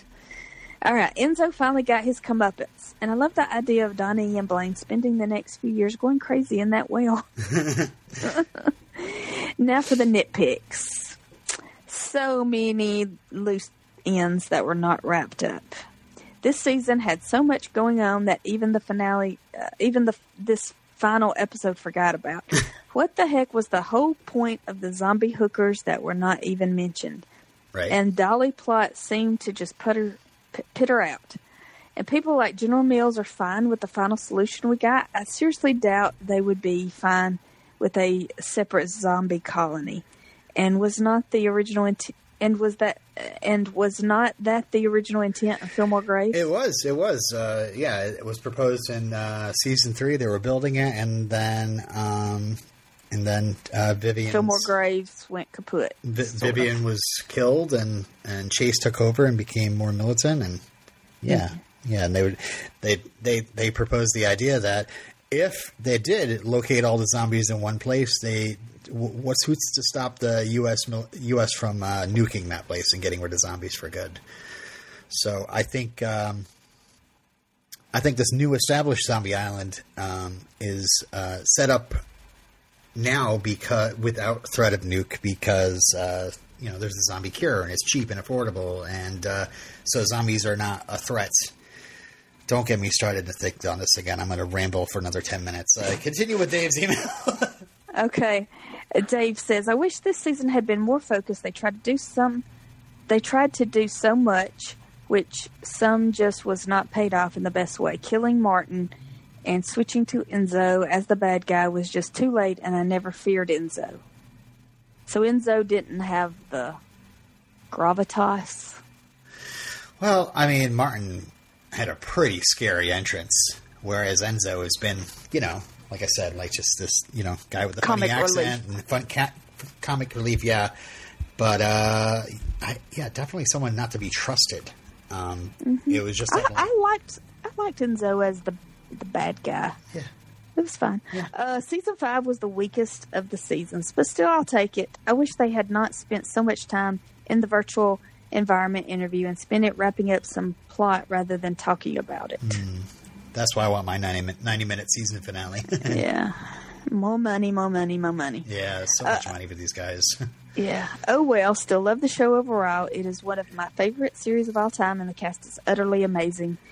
And as said many times, Rose so deserves an Emmy for that for her character work. So I have loved giving my thoughts the past few seasons and hearing Robin and Steph give their thoughts as well. Interesting to hear your impressions of the wrap-up, Dave.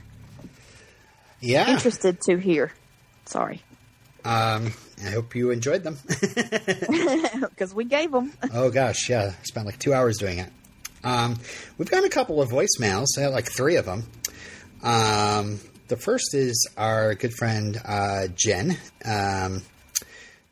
who says she forgot to mention that she was happy to see Chris Lowell in the finale.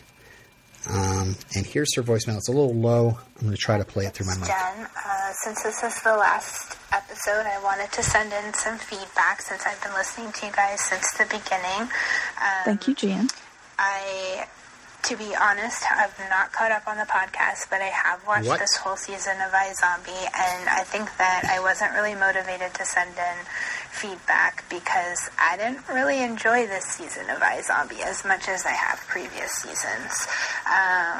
So I didn't really have much to say. I don't want to be negative all season, and I don't want to be the only person who's kind of down on the show, but overall I just didn't really enjoy where they took the storyline with so many different factions. It was kind of hard to follow. It was kind of all over the place, and I don't know. I mean, I guess things wrapped up in the finale. I'm not totally sure all my questions have been answered, but I don't have any desire to go back and rewatch and figure stuff out.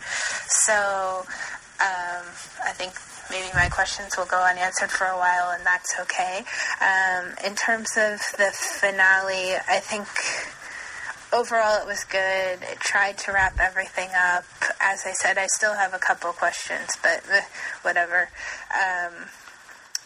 I think one of the biggest things that I was disappointed with in the finale was I wanted a confrontation scene between Liv and Blaine. I understand Donnie getting that moment of kind of triumphing over Blaine and pushing him into the well, and that was great for his character. But as Fillmore Graves became the foe for Liv as Renegade over the past 2 seasons, and Blaine sort of was relegated to less of the main villain to kind of more of like a comic relief villain, or a villain that they only brought in once in a while. I missed the repartee that Liv had with Blaine, so I would have liked a confrontation scene between them, kind of hearkening back to some of their earlier season interactions. I just really loathe the character of Enzo. His cartoony French voice, like, made me want to turn off my TV. So, frankly, good riddance to him. I'm glad that Robbie and Major could use him to figure out the cure.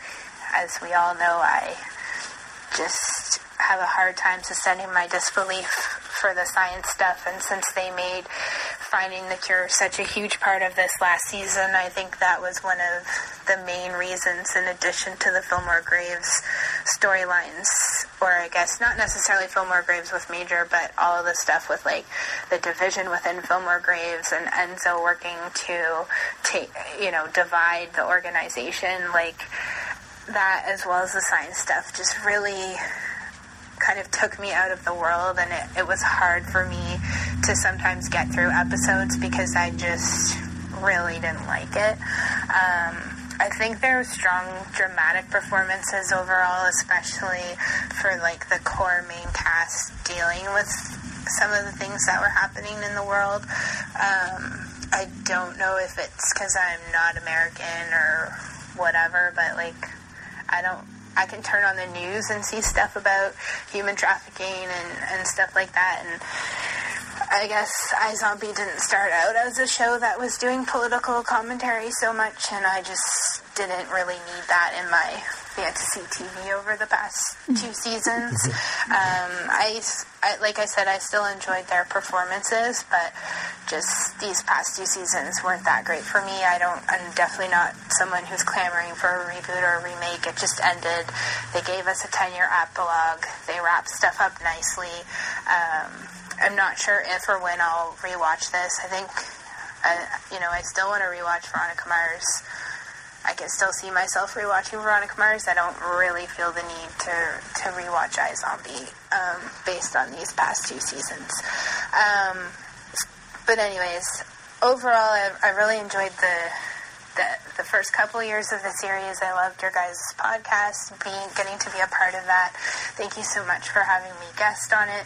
I really enjoyed your extra episodes with interviews and how you guys went above and beyond to produce great content for us. I'm excited to hear what you guys are covering next, and thanks again for all your hard work. Thanks, Jen. Thanks, Jen. There was something I was going to say. Oh, but I can't remember. It was back in the middle. What was it? After Enzo. The cure. Yeah, suspension of disbelief when it comes to, that's why I don't get wrapped up in the rules of the cure, because, I don't like medical stuff. Uh-huh. Because there's like this uncanny valley between reality and stuff on television, and if it can't be 100% accurate or real, then I don't want to see it at all. Mm-hmm. So I keep like an arm's length distance between anything science or medical or whatever, because it can't be 100% realistic. So I don't want to deal with it. So I know what she's talking about. And really, and I could definitely, somewhat agree about the not wanting to see the crap we see on the TV, the news all the time, be a part of our universe. It's hard enough dealing with it. Yeah, in the first place. But I got to say, it's like anybody's creative work. They do what they want with it. When Dear Leader became our president,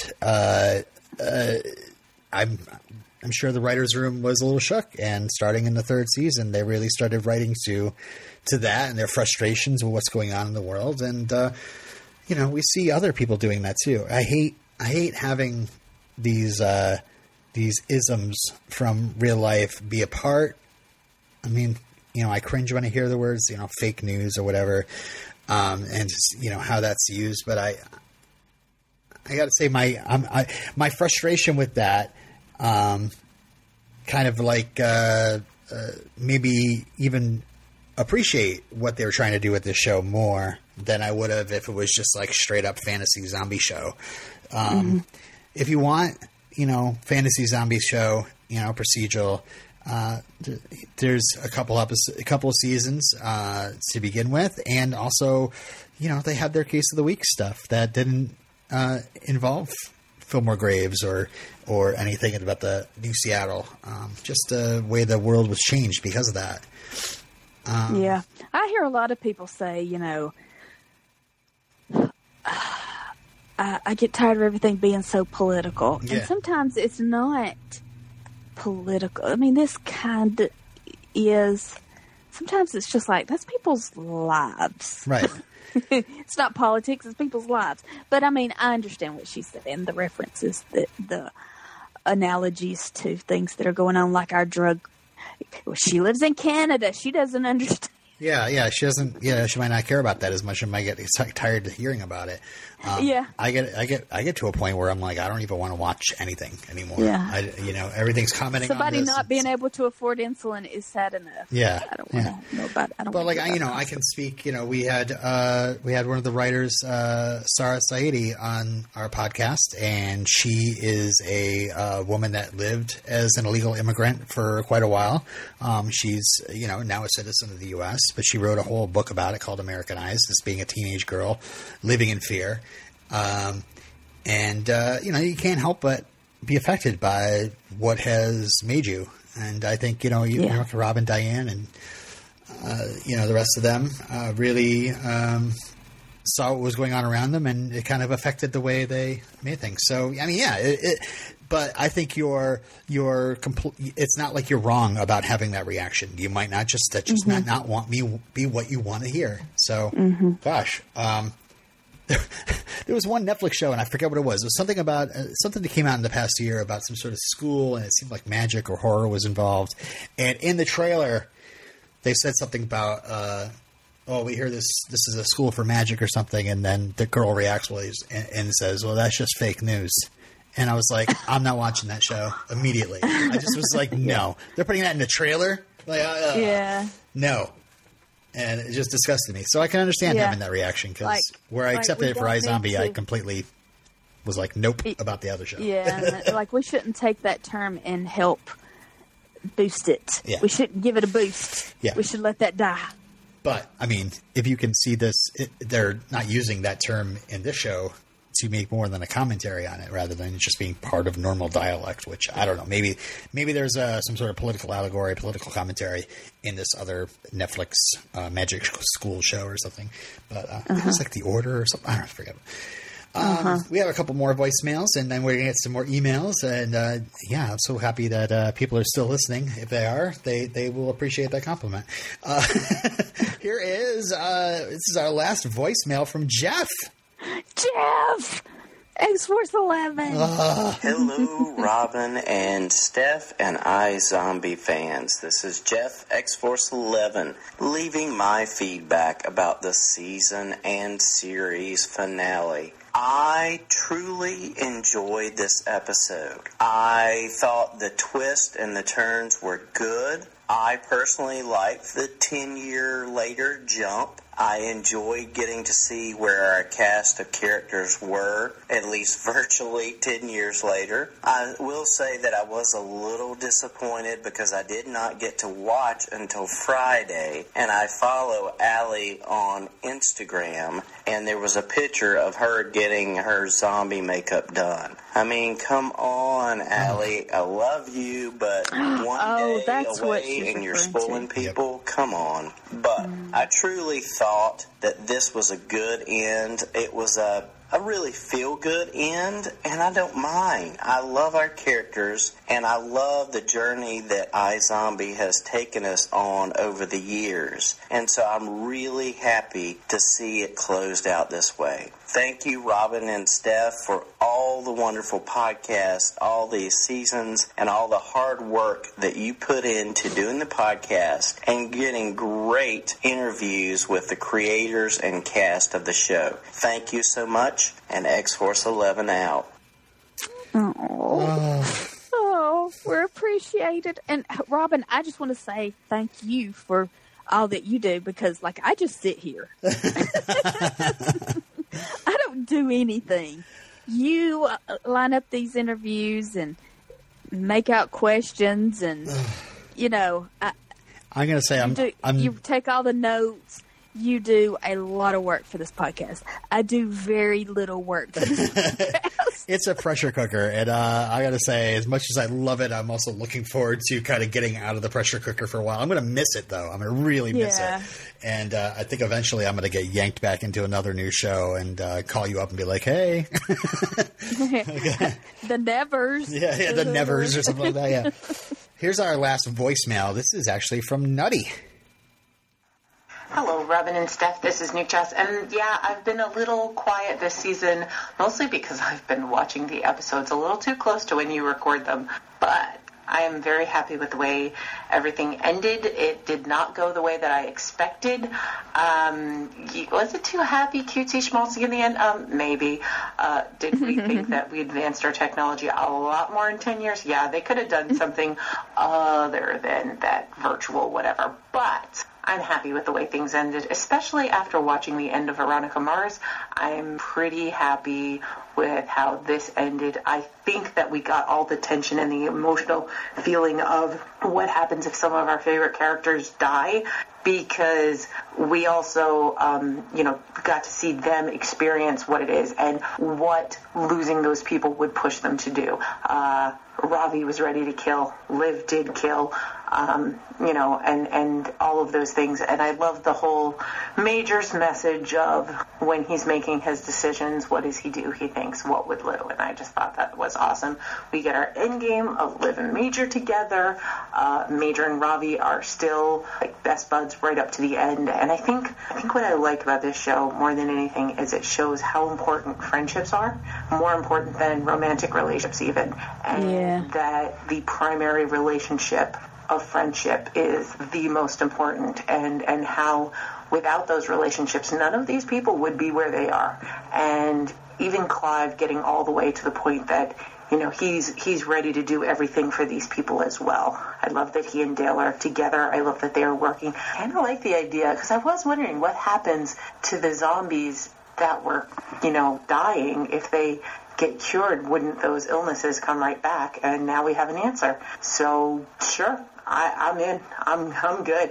I am so happy that Rob and Diane gave us this, that they adapted it the way that they did, and I'm super happy. And I will, of course, be continuing to listen to We Don't Want to Wait, but I will miss this podcast. So thank you for being out there in the forefront, podcasting about it throughout the entire series, and getting on the guests that you did. I mean, that was really awesome, and we got to hear from the people involved what they thought about it, and it really does sound like everybody loved working on this show. So thank you for all of that. Bye, Zombie. Oh, thank you, Nuke. And I have to also thank her. We went through Panic Attack at the beginning, or in mid-season 1, I think, and I talked to her about helping out, figuring out how to serve our episodes out, and she was very helpful with that as well. So, just great friendships. I will always just love these characters and love and miss their friendships. And unlike maybe Jen, I'm definitely going to be revisiting this show again and again because I'm going to miss these people. And, I've talked for hours and hours and hours about them. So it's definitely a part of my life. So. Oh, yeah. Yeah, I'm emotionally attached to these people. Yeah. And, anytime we're going to hear somebody's name come up in a movie coming up or a TV show, we're going to definitely be like, hey, whoa, got to see that. Oh, definitely. All right, let me read. Go watch me some Robert Buckley Hallmark movies. Darren in his email actually mentions that, so I'll get to him. Finally had some time to watch the final episode. What a finale. First, the flight crew recognizing Liv and helping them get back was nice and about the least pressure-packed part of the episode. I figured Collins would remain loyal to Major and help in any way she could. Killing Ames and helping Major with intel and Max Rager was going to be her end when Enzo found out, and she did it anyway. Dolly killing her son like that showed how much the character no longer cared about someone she was supposed to protect. We don't know what happened to her, but I hope she got hers. Peyton organizing the escape for the kids shows how truly badass she can be. Blaine scratching her to save her after she was shot shows how shallow he can be. I'm sure he thought he would be able to win her back with that gesture, but I love how it backfired on him. Peyton having a vision and telling Donnie what has happened to Darcy was quite satisfying to me. Donnie pushing him down the well where he dropped Angus was poetic justice. I felt Liv throwing that rock at Donnie was something I may not have done as a writer, but I do think it's fitting they'll be together as forever. Robbie giving the cure to Enzo was a nice twist and an interesting way to end the war. And Major waking up and realizing what had happened offered a light-hearted moment in the middle of a lot of darkness. Who didn't see Clive and Dale having a daughter and naming her Olivia? I love that, by the way. The final scene, I felt, was a nice way to end the series on. Having them all catch up 10 years down the road through VR with the setup they had, making it seem like they were all in the same room, was touching. And the final joke with Liv saying, all it takes is a scratch, felt just right. Being that far into the future, though, I would like to have heard if the treatments for Evan worked out, or if he decided he needed to be scratched. I posted on Facebook earlier this week about possibly having just enough strings loose for a reboot on a streaming service in the future. I don't know if it'll happen, and this was a satisfying end, but I do think with Clive out of Seattle, they could think of some multi-state jurisdictional case to set up in the future. If it doesn't happen, though, I'm good with how it ended. I look forward to seeing how all these actors in their future endeavors, but my tolerance for sappy Christmas movies is extremely low, so don't expect me to get excited about a Christmas Prince or Robert's Hallmark Channel Christmas movie. Darren. You can watch it ironically. Yeah, exactly. Or drunkenly, like we will be watching Christmas Prince, right? Do you want to read Maddie's? Maddie. Part of Team Rewatch, by the way. We rewatched the series on Rabbit, on the Rabbit website before the season began, and she was awesome and showed up for a lot of it. And it's so funny because Rabbit just got shut down. What? And it was like acquired by Live or something like that. I haven't looked into it, but it's so funny that this terrible website that we were trying so hard to use to stream this show ended up getting shut down. Anyway. Oh, good times. All right. Maddie says, hello, Robin and Steph. I'm not crying. You're crying. The time has come to say goodbye to this amazing show and talented cast. Rob Thomas delivered a finale that was stressful yet rewarding at the same time. So here are my thoughts. Loved seeing Peyton as a zombie, even if the thought of her dying was just too much for my poor heart, and judging by your live blog, our poor hearts. Oh, yeah. I had like 3 heart attacks during the episode. It was ridiculous. While I wasn't too happy with Blaine not dying in the finale at the hands of Liv, I think the poetic justice angle was a better end to his character arc. Good point. He got away with so many things, and knowing he'll have a fate worse than death is simply fantastic. True. Donnie deserved better, though. No. Did he? No. Did he? Nope. Did he? Did he, though? Same goes for Enzo's death. I'm so sad that Collins had to die, but she had one of the best lines in the episode right before she died. And if she killed Ames because she believed in Major. I'm certain she killed Hobbs first for being a snake. There you go. There's a little bit of canon finally patched up. Where did Hobbs go? Not with Shaw, but Joyce just murdered him. I'm so glad Ravi got his chance to shine in the finale in such a badass way, just straight up laughing in Enzo's face. Yeah. Team Rager in game had some memorable and tender moments. One of the things I love about Clive, Ravi, and Major is that the writers let them be emotional and vulnerable. This show never went the toxic masculinity route, and I'm grateful for it. Maddie, you need to have your own podcast. I would listen to it. As a supporter of all the Bane couples, but especially Liv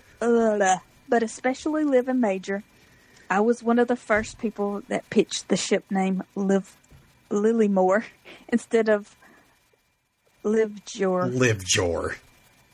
Back in the day, the same way Robin always tried to make Charles Carbarty happen. It's easier to pronounce than you make it seem. Seeing them finally together as zombies made me happy. These two characters went through so much and found their way back to each other, and in both cases, being a zombie brought a new meaning to their lives. So I'm glad both decided to stay that way. Hopefully, they both call their mothers from time to time to let them know they're okay. I did not even think about that. Call all of their mothers. Yes. Me and my friend Katie, at Veronica Logan on Twitter, think that if... Huh? She got that handle? Yeah, it was. She snatched that up real quick. Wow. Think that if a iZombie movie were to be crowdfunded, it would take place between the suicide bomb explosion and the 10-year time skip. Mr. Boss would be the big bad. We'd see how Seattle rebuilt itself as a community and how the Core Five kept in touch through all those years. Oh, and how the government stopped Riley and the Andrews sisters from starting a zombie apocalypse. Oh, that. Oh, that plot hole. Oh, okay. The mention of Liv sightings in the finale makes me think that Liv is still out there doing her renegade work. Maybe she's still working alongside Curtis, Major, and their foster kids to help those who need it. We'll never know. Oh, what happened to Curtis? You don't even remember who Curtis is. Okay. Yes, I do. Okay, Curtis. Good.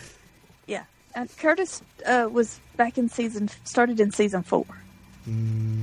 Yeah. Okay. I remember Curtis. Okay. And that's about it. Thank you for reading my long episode reviews and for bringing so much joy to the fandom. Love, Maddie. Additional note, your closing skits were the best. Thank you, Maddie. Finally somebody acknowledges them. Wait, what? Closing skits? I have no idea what you're talking about. We will never forget the great battle of Steph and the CW executive Fish included. Yeah, that was a good one. Oh, I'm laugh crying. Yeah. I think that's the Yippee-Ki-Yay Mother Scratcher skit. So thank you. Those were really fun to pull together. And it was very fun to pull together. A lot of stress involved too, trying to figure out how do I make a skit out of this episode? I have no idea. I think your writing, that was a good exercise for your writing skills, and it was good exercises for our acting. I think we've become better actors. Yes. Much like Ravi, Clive, and Peyton on the America the Virtual. All right, this next one's from Sandy, who is a Twitter friend of at iZombie Podcast. They have she has a Twitter called at ILFAL _COM, which is ilieforaliving.com, which is a big David Anders fan site. So they've been them and Rose McIver Source and Daily Raul Coley. Those are my Twitter buds that I talk to a lot. So she wrote in and says, you guys asked for our opinion that you would edit out the messy parts. So here's some of my thoughts on the finale of iZombie. Yeah, I said write whatever you want. We'll edit it out if it gets messy, and I'll see what we got here. Probably just going to read this in whole. I've discovered the series only when it showed up on Netflix here in Germany in 2017 with Season 1. So I have been aboard the zombie train for not too long, but the characters all grew very dear to me. The day I started watching it, I was chained to a bed with a very high fever. The moment Blaine arose from the dissecting table in the morgue for the first time, I was already head over heels fascinated. iZombie talked the whole zombie topic so very differently from all those other zombie series and movies. Our characters here add depth, use their brains instead of just eating them, and overall, their undead hearts seem to have a beat still. For their families and friends, for the inhabitants of New Seattle, and or for what simply mattered the most for them. I will miss iZombie from the bottom of my heart because we had a cast of brilliant actors, they're probably also beautiful, faces we had seen before on TV, sorry, this is the end of a long recording, but let me try this again. Faces we had seen on TV before showed how much talent and potential they have. More than anyone did Rose by portraying a different character every single episode for 5 whole years. I mean, I think Tatiana Maslany when I think of Rose. Mm-hmm. Yeah, and she only played like 7 characters throughout her 5 seasons, and it's like Rose has done even like so much more. David showed the world he is not only the most brilliant evil genius when it comes to villains, but also has a voice to kill for. Mm-hmm. We had Raul Coley, whom I never heard of before, but totally knocking it off the roof every week. And I will definitely follow his career from now on. Ravi was a character that seemed to have been written exactly for this guy. I could continue forever on this point, but that would go too far. I simply wanted to point out this cast managed to combine old stagers from the business with almost newbies, and together they made an outstanding show come to life. The writers did an amazing job with the storyline, especially for that final episode. I've barely ever seen a series finale that managed to tie all still open knots so well and spotlight all the figures again that we fans wanted to see for a last time and know what happened to them. Even if, I gotta admit, it really broke my heart to see so many of them die. I love that our heroes got a happy ending, and our villains didn't end up so well. Haha. Well, I love it. At times, the episode felt a bit rushed, but then we only had 40 minutes to conclude to an ending that satisfies the viewer, so I felt impressed with how well it was done. Well, the 10 years fast forward with new technologies and cyber meetings was a very smart move to still include a what happened to our heroes when we almost didn't expect to hear how it all continued. And what a move to make us believe Rose is dead.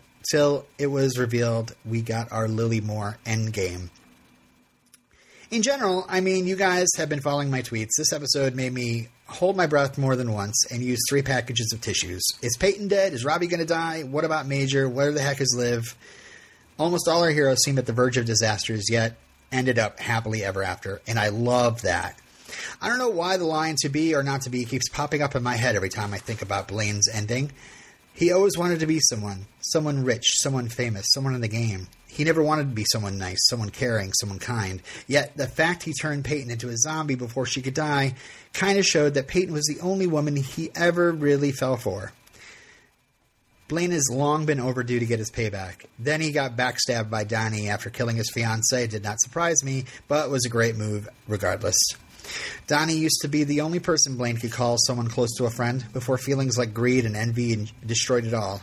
And that in the end, Blaine ended in the well he held his own father captive in for so long was the most bitter turn of it all for me. Blaine ended where the person he hated the most ended, and Donnie ended with the person he hates the most, forever.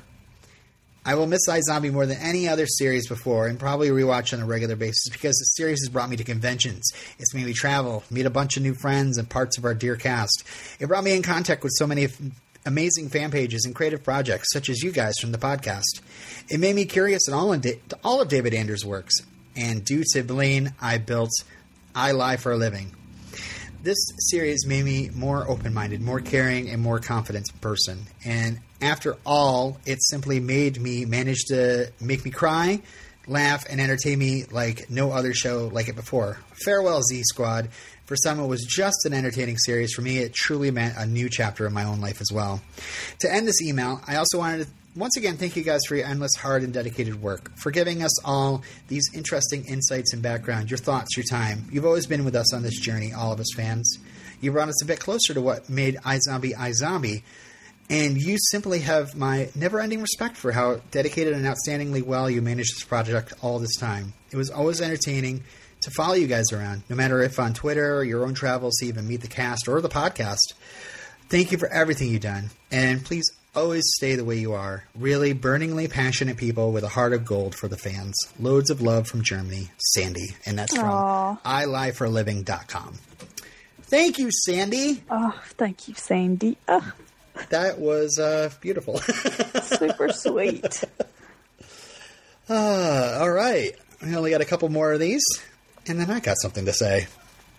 So, Zoe? Zoe, let me read Zoe's. Yep. Ooh, hi, guys, and Rob.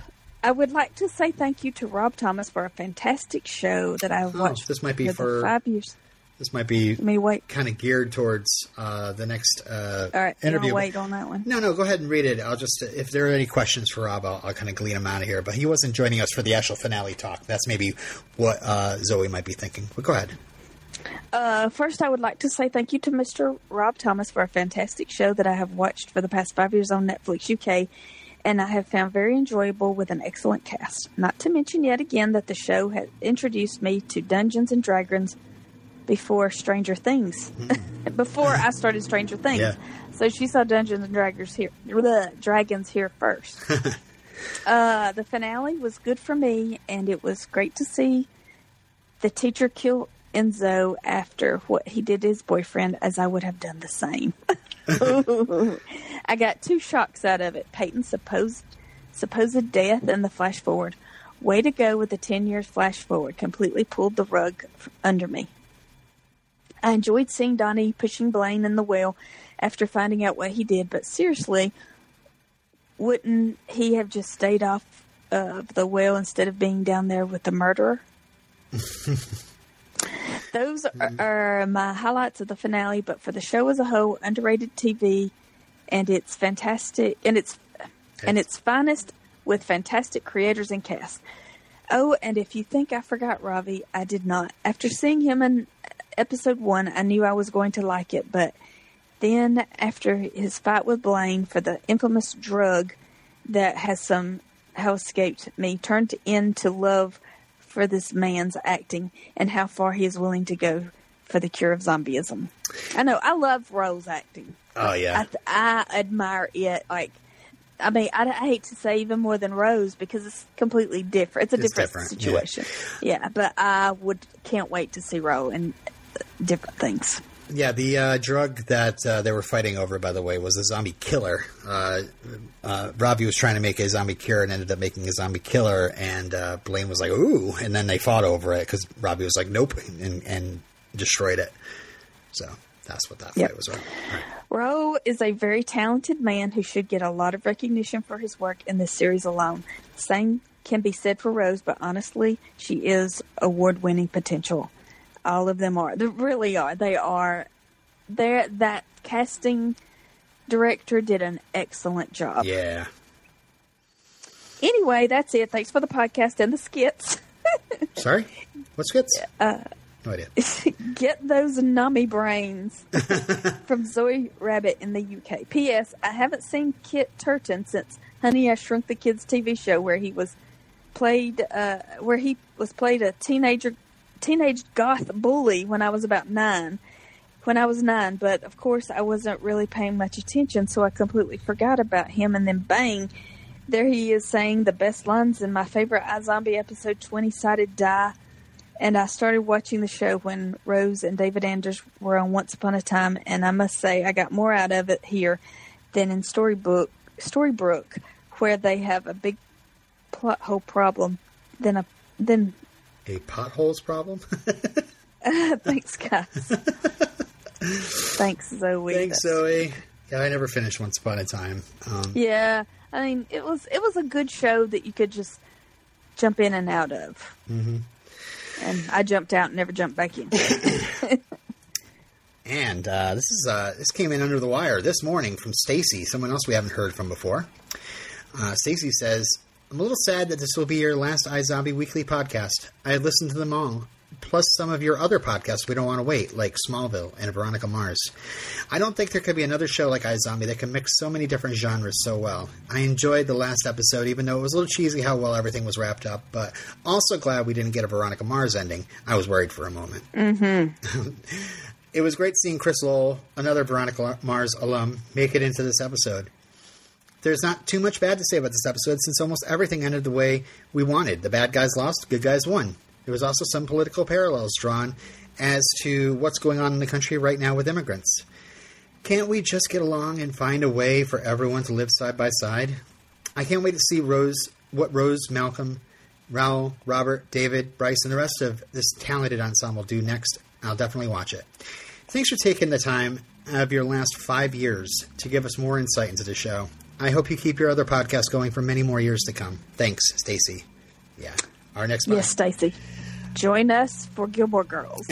We don't want to wait. We'll be talking about Gilmore Girls for many months. Another year. Yeah.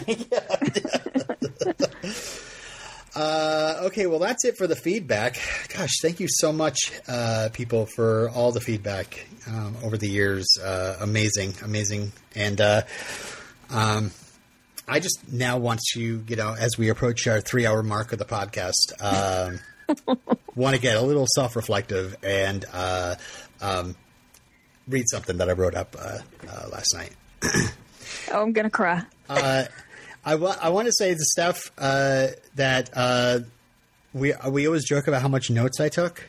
So when I finished writing notes for this finale, I decided to add up all the notes I've taken in the Google Sheets. I've saved them all. I've written 602 pages of notes for this podcast. And that's not just the interviews don't even count in that. That's just episode by episode. Also on Twitter, I've tweeted or retweeted 15,700 tweets. Wow. So that's some fun stats. But here's some stuff I wrote. Okay. And I'm sorry for going on and on, but this is it for the podcast, so I can't help it. It was right around this time 5 years ago when a scrappy new Rob Thomas show was teased with a cast panel at San Diego Comic-Con. They had a screening of the pilot planned, but it was canceled due to recasting.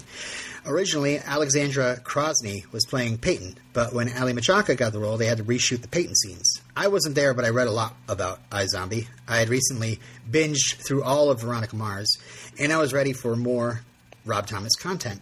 Also, I heard that David Anders was in this show, and I loved him on Alias. What a crazy concept, though. A zombie procedural. A zombie who solves crimes by eating the brains of murder victims. Now, I heard of Malcolm Goodwin from the Prison Break spinoff Breakout Kings. I read a quote from Robert Buckley, someone I'd never heard of, who was playing the boyfriend with the wacky name Major Lillywhite. And he said, quote, that he was the Daniel Day-Lewis of mediocre acting. I saw photos of this guy, Rel Coley, whose character of Liv's fellow morgue examiner originally was seen as a much older man, but this guy had the greatest hair and was very funny. I read quotes about how Liv Moore is a more positive character, where Veronica Mars was a bit more cynical, that this show is going to be more Buffy than Veronica Mars anyway. These things intrigued me. This was a show I was definitely going to check out and watch week to week. I was, at the time, in a rut. I had just left the podcast that I had started, which turned out to be a bad idea. I was also on a podcast with Steph that seemed to be on an eternal hiatus.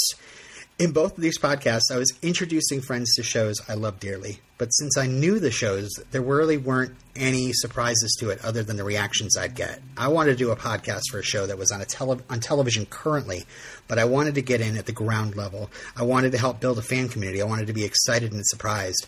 I wanted to get deeply invested in relationships and theorize about where a story arc was going. I wanted to be the fan for once. So when I heard about iZombie, I thought, this is exactly what I was looking for. And as it turned out, I wasn't wrong. So after that panel, I started planning. There's my kids in the other room. I created a Twitter account, a Facebook group, and a page, and got the ball rolling on getting some help designing a logo and building an RSS feed. And then finally, I started thinking about getting a co-host. And that's when I reached out to Steph. So for our... I hear we do skits. For our skit today... It's now showing up in our email for you to open. I want us to read a conversation from our Google Hangouts chat from August 22nd, 2014 at 10:23 a.m. Let me know when you have the script open. Okay, go ahead. Want to join a new podcast I'm starting? Oh, Lord, what is it? Doing one for Rob Thomas's show, iZombie. Sure, let's do it. LOL, awesome. You have no idea what we're doing, but you're totally up for it. What network? CW. Yup, just tell me what to do. You're the best.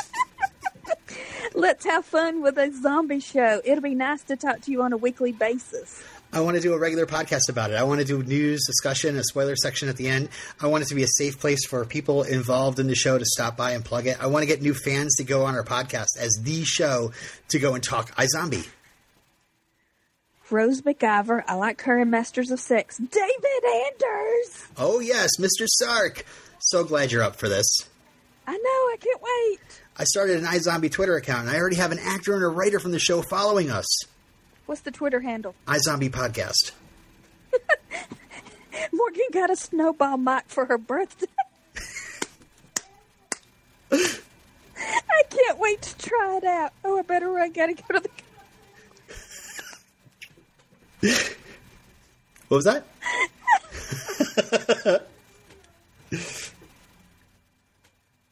I can't talk.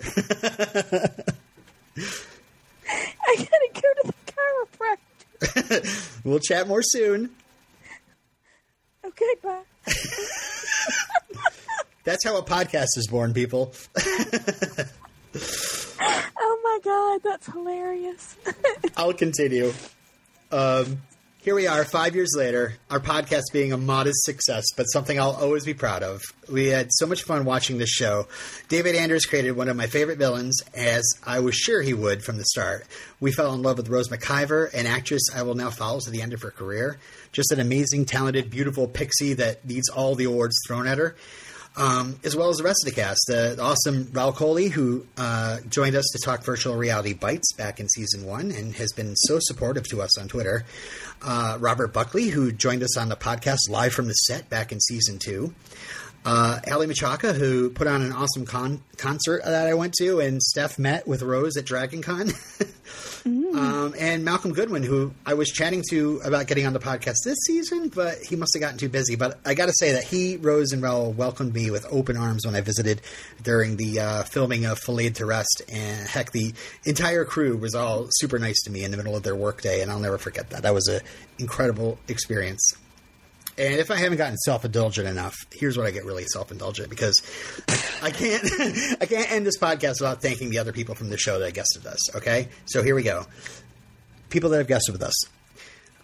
For actors, Molly Hagan, who played Eva, Alex Ponovic, who played Julian, Debs Howard, who played Steph, the other Steph, Leanne Lapp, who played Rita Gilda, Natalie Farrow, who played Ginger, Anisha Chima, who played Patrice, Ava Fry, who played Tatum, Nemo Cartwright, who played Crybaby Carl, Aaron Craven, who played Dr. Saxon, Carrie Ann Fleming, who played Candy, and John Emmett Tracy, who played Enzo Lambert, as well as editor Veet Nguyen, and writers, Ayanna White,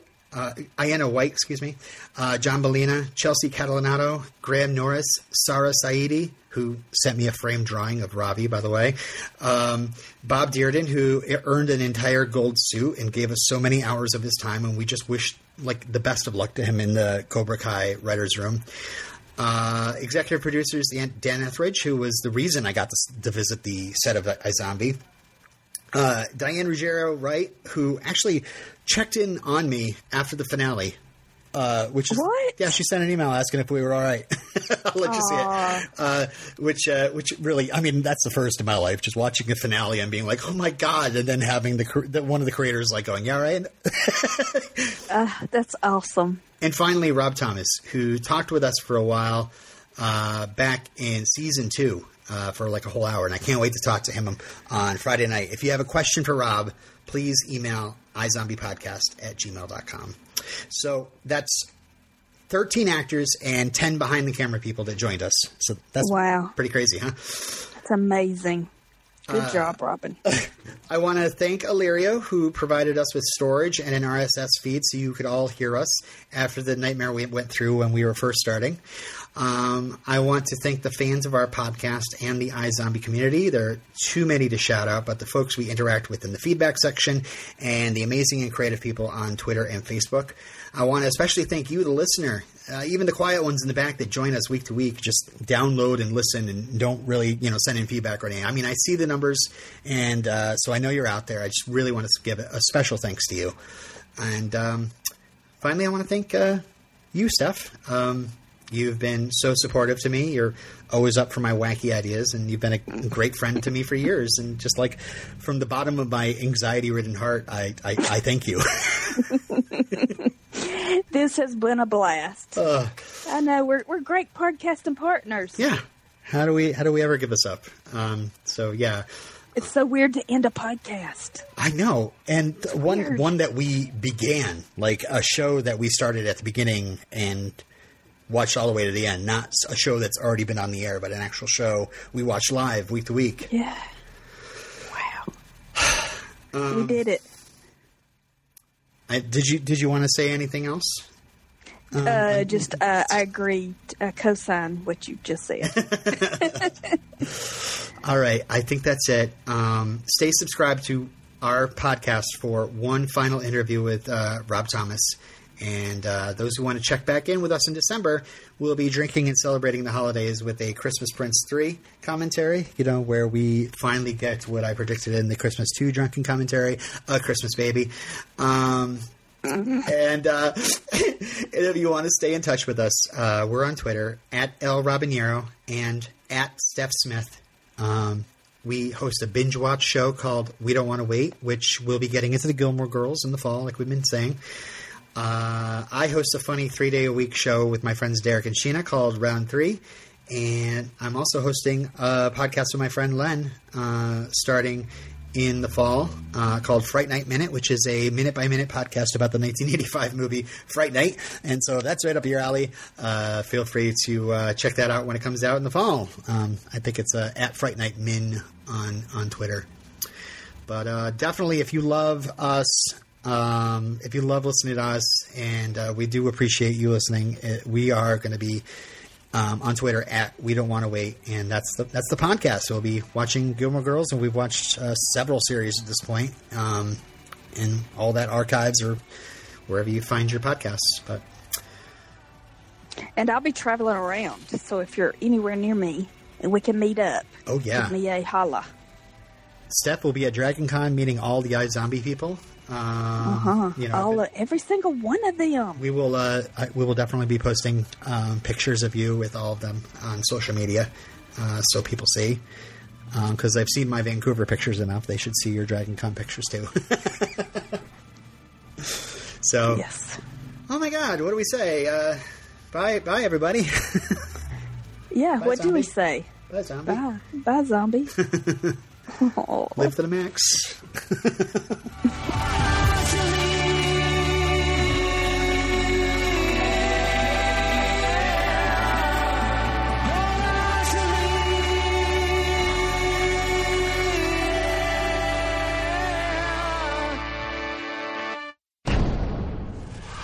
Thank you for listening to the iZombie podcast with Robin and Steph. Obligatory contact info in 3, 2, 1, go. Send in your feedback to izombiepodcast@gmail.com. All of our contact info is on our website, izombiepodcast.com. You can follow Steph on Twitter at Steph Smith. You can follow Robin at El Robinero. Our podcast logo is designed by Dee Sheehan. You can find her work at behance.net/Dee Sheehan. Check out our other podcasts. You can listen to us binge watch through great shows like Dawson's Creek, Smallville, Veronica Mars, and When iZombie Ends, Gilmore Girls.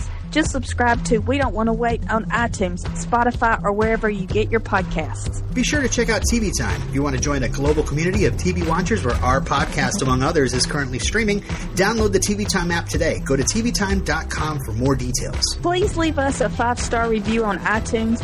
We do this in our spare time, so your ratings and reviews are much appreciated. And the only payment we ask are your kind words. And make sure it's on the correct feed. We are the iZombie Podcast with Robin and Steph. half. And we're done. You think anyone's still listening? Oh, they totally are. Bye, zombie. Live forever!